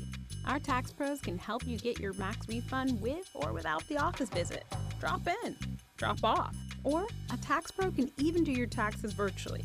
Send some pics from your phone without leaving home. Just another way Block has your back. All tax situations are different. Not everyone gets a refund. This is Serena from your local H&R Block. Last year was full of surprises, and tax prep shouldn't be. Visit one of our local 6 offices today. Don't forget about our Philomath office next to Safeway and the Sunset Shopping Center. Book your appointment today and let us get your maximum refund. Hey, Beaver fans. Over the past several months, we all have come together to help each other in this COVID struggle. But would you know how to help a family member or a coworker in the time of an emergency? Hi, I'm Todd Washington, owner of CPR Works, where we teach people the skills to help someone in the time of an emergency. I am currently holding both virtual and in-person classes for CPR and first aid. For more information or to schedule a class, contact me at cpr-works.com. Go Beavs! Hey, Beaver Nation, this is Mike Parker. I want to talk about my experience at the Barbers in Corvallis. Rachel at the Barbers has been cutting what hair I have for many years. Not only do I get a great haircut, but also a hot leather neck shave, a shampoo and scalp massage, a soothing neck and shoulder massage, free popcorn and soda, a TV at every station to watch all the games. Discover for yourself why over 2,000 guys a month go to the Barbers. Check them out on 9th Street in Corvallis. The Barbers, where I go and guys go for great cuts. Unified Insurance Group is your local independent insurance agency in Corvallis. They represent numerous insurance companies and specialize in auto, home, and business insurance. See Mike Eves, Taylor Starr, and Tom Worth. They'll help find an insurance plan that works best for you. So if you're looking for auto, home, or business insurance, see the Unified Insurance Group, 320 Southwest 3rd Street in downtown Corvallis. They're your hometown team, always putting you first. This is Oscar at the Natty Dresser inviting you to First Friday, this Friday from 5 to 7 p.m. This month's theme is Valentine Inspiration Party, VIP night. Come by the shop and get gift ideas for the guy in your life. Hats to shoes and everything in between. We carry Moonstruck chocolates and are giving away free chocolate with every purchase that night. First Friday, this Friday, the Natty Dresser, purveyors of quality menswear, in our new location on the corner of 2nd and Broad Albin in historic downtown Albany. Dress well, be confident, find success. Stargazer Premier Florist in Corvallis knows that the one you care about is expecting a thoughtful gift this Valentine's Day, and they're ready to help safely deliver them the best arrangement possible. Choose from Stargazer's wide selection of Valentine's Day flower arrangements, and they'll safely deliver a beautiful, unique gift right on time so you can show them just how special you'd like them to feel this February 14th. Stop in, call, or view Stargazer's selection of holiday arrangements online at StargazerPremierFlorist.com. Stargazer Premier Florist, 925 Northwest Circle Boulevard in Corvallis. Well, we continue on the Joe Beaver Show, wrapping up a busy week. The question to Euhus, the rooting interest, it's easy. This one's easy for me. When there's a Beaver player involved, normally in a Super Bowl game, I'm just rooting for a good game and an exciting finish and all of that. Yeah, but if you're in some kind of a thing with a bunch of buddies and then your buddies' friends that you don't know and you don't really like them and you just want to beat them so bad, that's a little different then. In this case, there's no question. In particular, as we had Mike on. Mike Remmers was kind enough to join us last week. Yep. We've had him on often through the years. He's one of our favorite sons we're so proud of. And speaking of a son, I know he's not going to say favorite because he has other sons too, but what an experience for our next guest. When I texted him earlier, he said he was poolside in Tampa. That sounds like a pretty good life, and I'm sure it's been a great life for our next guest in his own right as a football player for the Beavers, and his son Vic playing basketball, got to call his games with the Beavs, and Mike.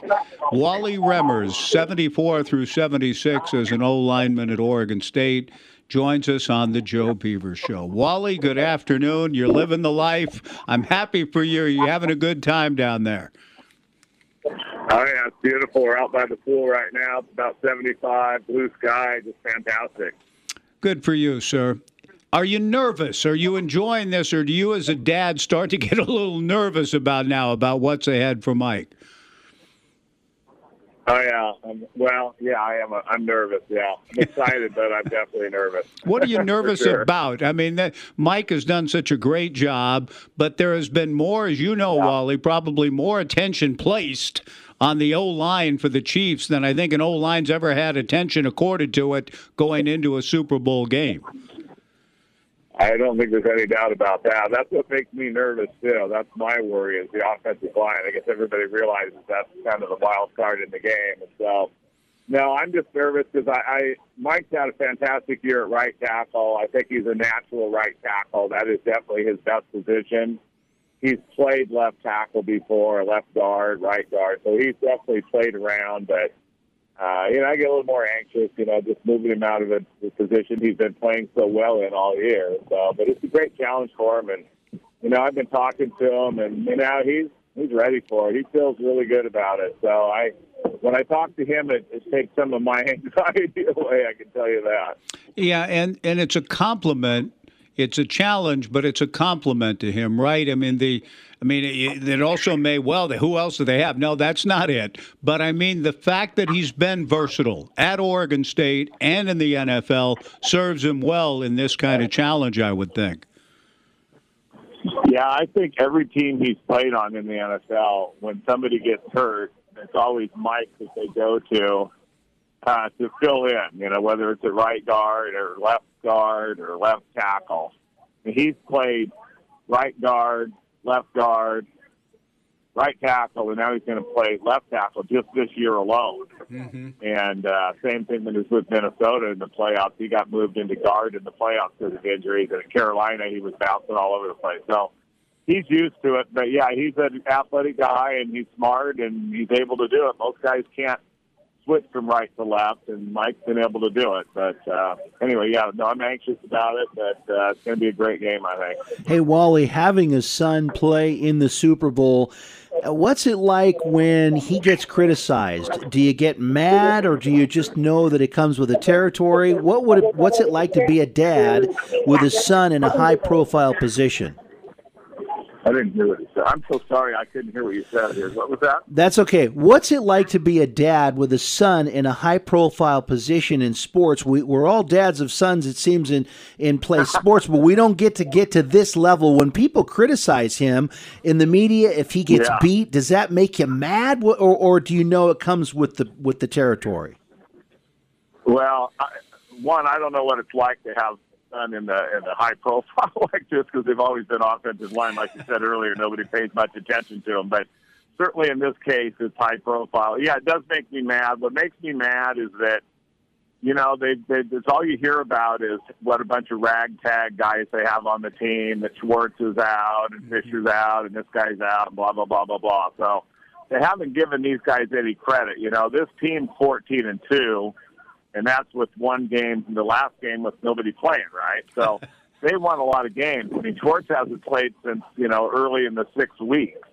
And same with so a lot of these guys that keep talking about, they haven't been there.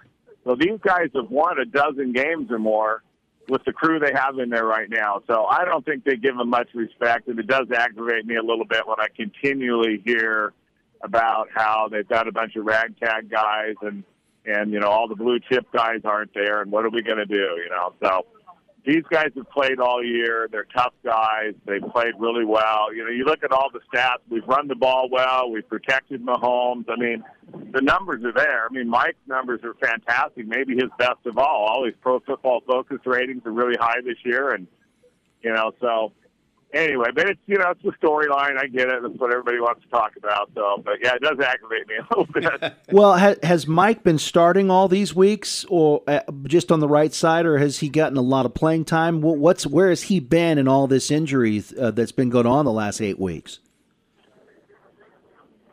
Well, he started out playing right guard.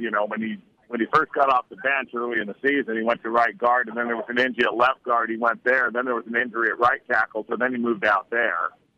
And then he's been at right tackle ever since. But he's been getting. Then in the fourth. But he's been getting a lot of playing time in these last 8 weeks. Yeah, he's played. Oh yeah, he's played a lot. He's playing. Yeah, Mike's been playing. He's been starting since I don't know what week. He's been starting at right tackle since week 6, and he started at right guard and started at left guard also. So, yeah, he's got a lot of playing time. It's just the first couple of games of the year where he wasn't playing. Since then, he's been playing all the time.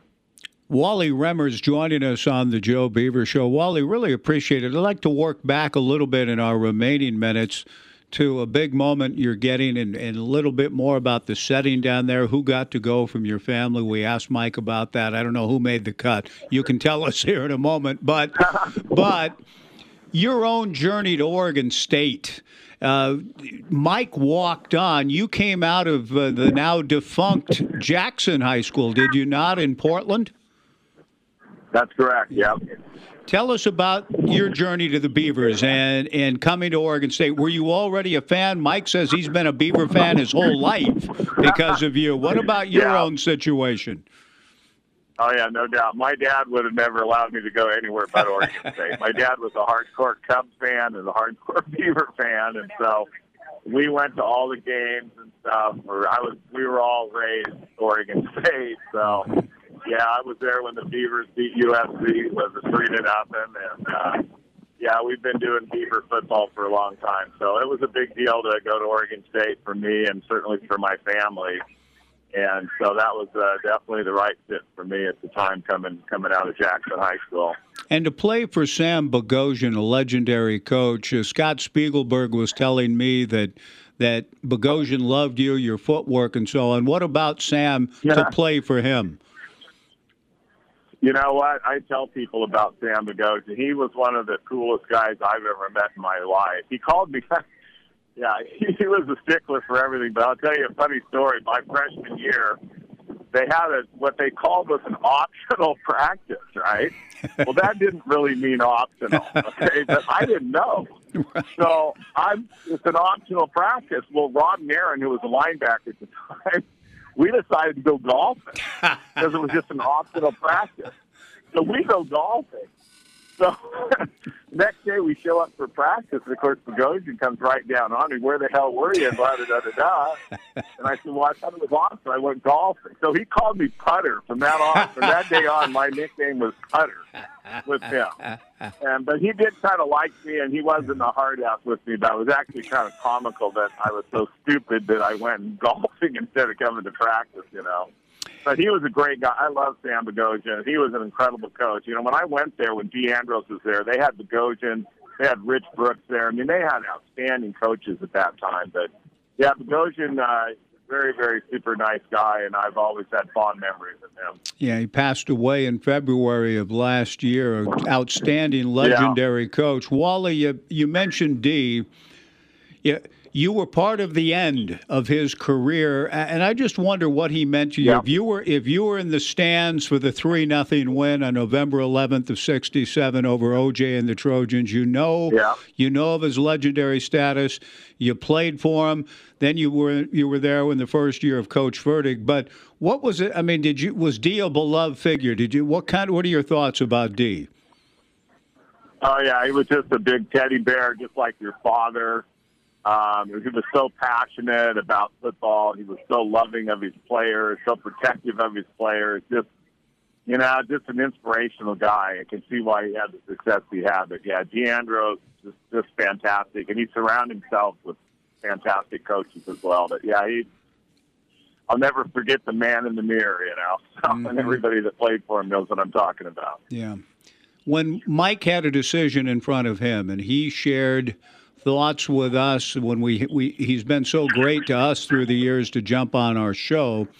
He said, I wasn't even the best lineman at my own high school, a Jesuit. So, I don't know if he's probably true. Yeah, and you're saying that's probably true, but his development through the years, he's just kept working and working at his craft. What were your thoughts as he came out and chose to walk on here, whether he had opportunities elsewhere? Did you think that your son, based on how he played at Jesuit, walking on at Oregon State, would be now getting ready to play in his second Super Bowl?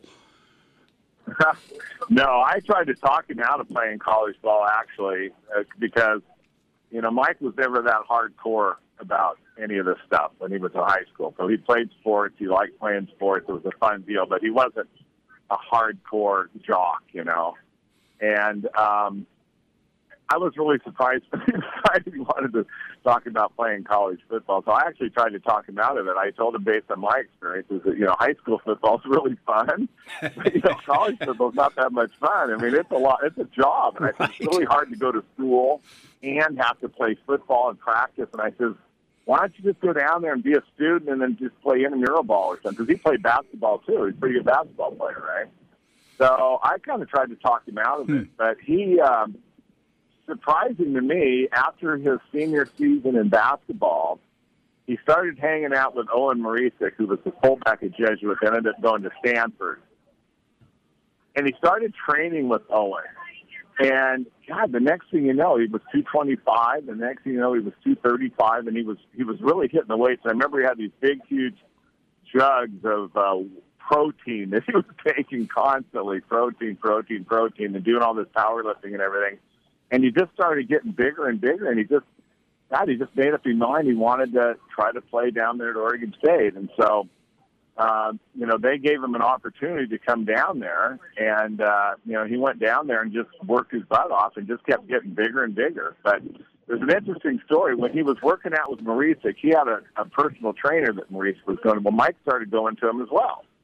And it was probably in about May or June, before he went to Oregon State. I get a call from this trainer, and I had never met the guy. I'd never gone to any of the training sessions or anything.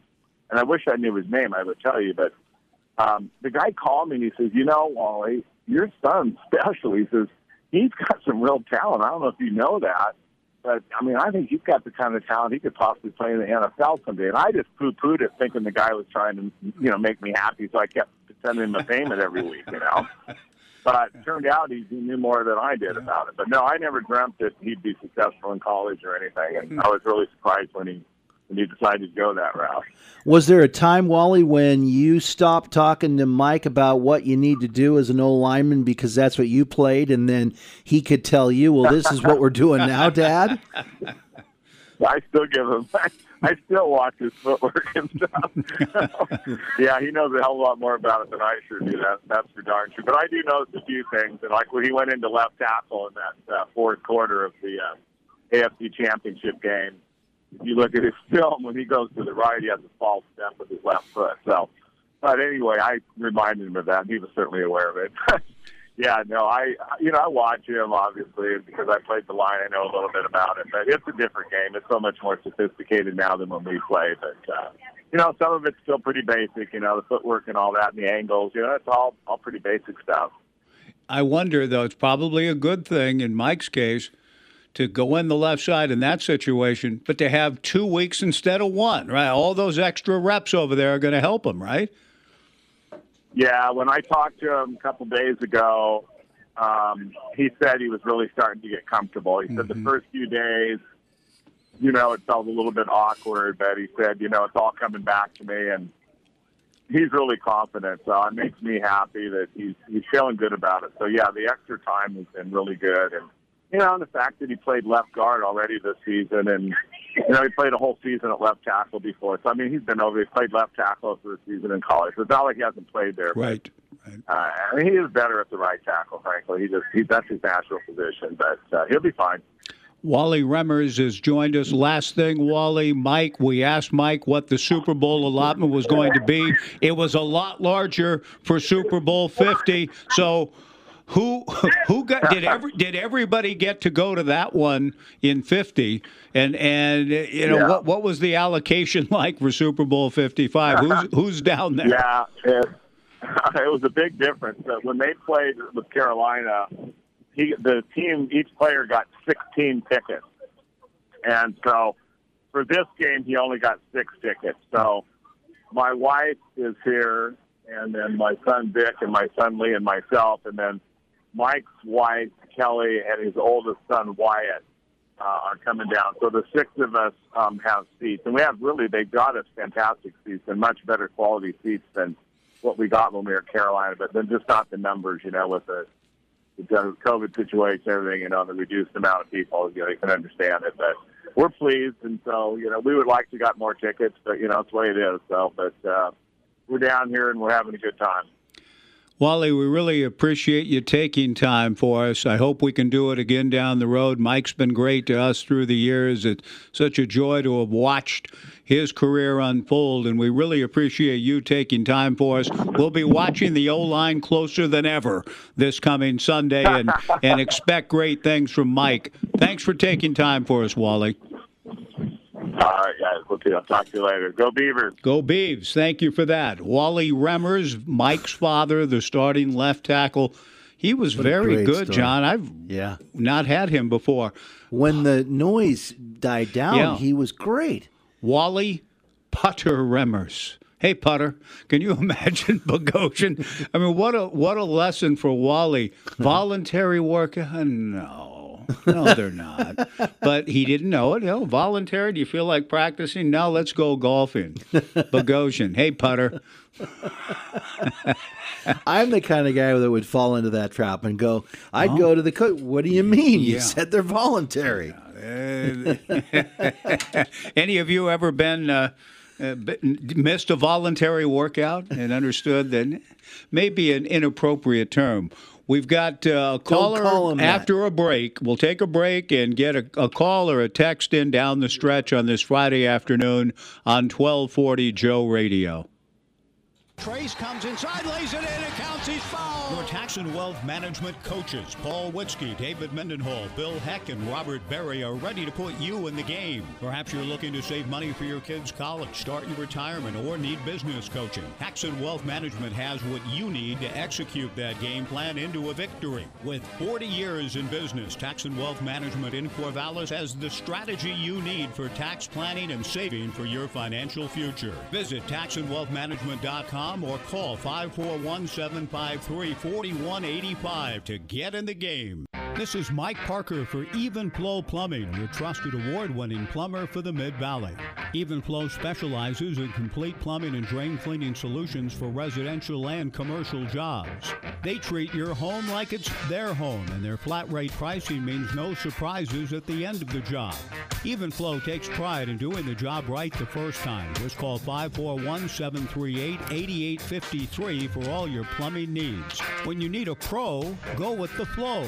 Even Flow Plumbing. Stargazer Premier Florist in Corvallis knows that the one you care about is expecting a thoughtful gift this Valentine's Day, and they're ready to help safely deliver them the best arrangement possible. Choose from Stargazer's wide selection of Valentine's Day flower arrangements, and they'll safely deliver a beautiful, unique gift right on time so you can show them just how special you'd like them to feel this February 14th. Stop in, call, or view Stargazer's selection of holiday arrangements online at StargazerPremierFlorist.com. Stargazer Premier Florist, 925 Northwest Circle Boulevard in Corvallis. Hi, I'm former Oregon State athlete Tim Euhus, your Corvallis Edward Jones financial advisor. Financial investments are very important, but so are the investments of time, patience, and encouragement our young athletes receive from their coaches, teachers, and mentors. That's why Edward Jones is a proud sponsor of Oregon State and area high school sports. Call me, Tim Euhus, at 541-758-8245 or stop by my office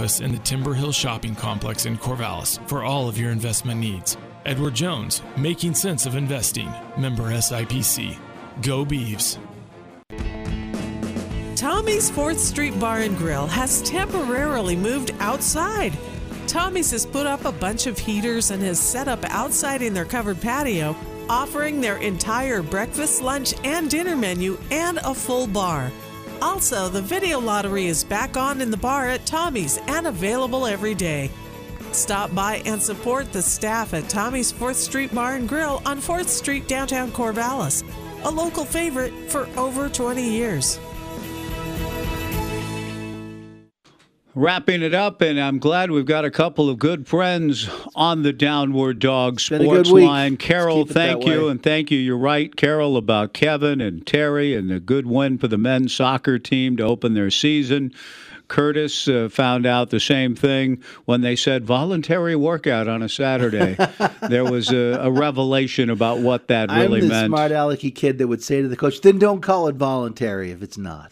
And thank you for the text, Dave, about the give and go involving Thompson for the corner three. Beavers are playing well. Tomorrow's a big game. It's unbelievable that Kyle Smith, the 3 states I've talked about are the 4, Oregon, Washington, Idaho, and Montana. Well, Pacific North. Well, not Pacific, but the Northwest region. All right. 14-0. That's pretty good. Has not lost to anybody. He will tomorrow. Okay, that's the big one. 14-1. And then Sunday's a big one. We're going to go to Paul and then Dave to close the show. Paul, good afternoon. Hey, good. I'll go quick and get out of Dave's way. Hey, as far as when I used to have season tickets on the old side up about row 63, section 16, yes, or 15, and the sun always set in September, shining right through the gap between the old side and the, what do you call the north end, the Valley? Valley football. Valley, yeah. Right. The sun shone right through there, so in September it was setting in the northwest, so that's where the sun was. So literally, Mike, I think the west side of the stadium is actually real west. Well, I just, P-card, it's not due west. You understand? Northwest. Because, when you look, I mean, you're not looking due west. When you're in the new side of the stadium looking across to the press box, are you looking due west? You're looking about maybe 5 to 7 degrees south of due west. Okay. Just not much, but a little bit. Okay. I'll accept that, I guess. It just doesn't feel like it to me. When I look at Mary's Peak out of the press box, I'm looking over my left shoulder. Right on. Okay. Thanks for the call, Paul. Let's go to Dave down the stretch. Pac-12 views. I'm not sure who. Pac-12 views. Who is this texting us? Somebody's texting us. We'll hope to get a name to it. Pac-12 views. 11 tie for second. First place in Keith Jackson. The sunset on the San Gabriels. Oh, the views. The views we were talking about.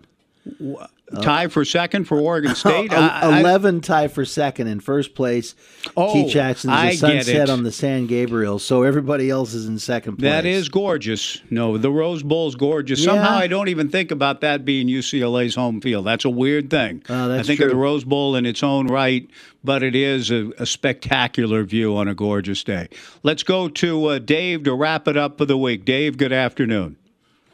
Good afternoon, lads, and my appreciation to Paul for giving me a little airtime. And I wasn't able to listen all day today, so if this is redundant, my apologies in advance. But it did occur to me, Mike, that every other school in our division has had a major stadium upgrade since we last did with the new side. And I don't think it's a coincidence, Mike, but that the best recent period of football excellence is when that new side of the stadium was there. I think it helped create a vibe. One can only hope the same is true now. And so I don't know if anyone else has mentioned that. And I think most of those programs in the division saw an uptick in their on-field performance along the same lines that Oregon State did 05, 06, 07, all through that stretch. Yeah. So although there's not a direct link, I don't think it's entirely coincidental either. And so looking forward to following the progress of that. You guys are absolutely right. It's great news. Yes, it is indeed. Are you pulling for anybody Sunday for any reason? I'm going to be. I always root for the underdog, and so, and I don't even know who's favorite in the game technically, but Tom Brady has won enough. I'm going to be rooting for Kansas City. Gotcha. Mike Remmers helps, too, a little bit. You'll be watching that numbers. That helps a little bit, too. That's correct. Number Mike. 75, the left tackle. We just talked to his dad. A delightful conversation with Wally, having the time of his life, and even said, hey, he even tried to talk his son how to play college football. That's funny, and look at him now. Hey, Dave, great to hear from you all week long. I think I'll take the over on Oregon State mentions in that game, by the way. Okay. So we have a side bet on that. Otherwise, we'll see you guys Tuesday. Okay, thanks a lot. Yes, Dave is coming to cut another spot for his Captain Cook. Book. Oh, it's a different book? Yeah. Oh. It's a new one. Oh, okay. I thought it was a new spot for a different No, I think book. it's a new book that's coming wow. out. We're going to find out together come Tuesday. Yeah. That's great. Well, Dave will join us in person in studio. We'll have plenty to talk about next week. it is a busy week coming up for the men's basketball team. Certainly a big game tomorrow. The Beavers have been playing some good basketball. I feel like even with Washington State's recent slump, this is a team that just went down and beat Oregon. They beat Washington by 15. They've got some compelling type players. They might be able to get Noah Williams technicaled out early. Noah has 3 technicals in his last 2 games. Really? Yeah, so he's a bit of a live wire. We'll see how that goes for him tomorrow. The fans won't be able to get all over him, but I think it's going to be an interesting game and an important one for the Beavs just in terms of their own psyche heading into a 3-game road trip next week, Doc, starting Monday. Yeah. So we've got a busy week of Beaver men's basketball next week, heading on the road to, let me see. Arizona's or Mountain School? Well, it's Colorado. Well, you're at home anyway. That's why it doesn't don't know matter. Right off I the mean, top I'm of your not. head. Yeah, I don't have. Look at this. Yeah, what do you got? This is exactly what I tried to explain. It's just tilted. No, it is so tilted. from a 12 little. o'clock tilted to about 10 o'clock. Yeah. North. Yeah. Is that Northwest. something that Dave just? Yeah, someone just Orange One sent. Just sent us that. Yeah, I mean we're not quite due, is all I'm saying. Right. It's east side, west side, just by its convenience rather than putting in a directional in it. 2:30 airtime for your game tomorrow. No women's games because of COVID within the Beaver program, and of course the Blazers are tomorrow as well, and I can't remember where they are, but they're continuing on 1340 Clue AM. As far as our programming, it'll be kind of a quiet weekend, save for the Super Bowl on Sunday. The Beavers at Colorado on Monday, and then the Arizona schools. Yeah. Thanks for joining us, everybody. Have a great weekend. Go Chiefs. I think the Chiefs have been favored, but a lot of the line may have shifted a little bit because of the injuries on the O-line. Have a great one. We'll talk Monday on 1240 Joe Radio. Roll tape, please. Here's the microphone. Is this thing on? This is KEJO Corvallis. Everybody hear me? We're on in 5.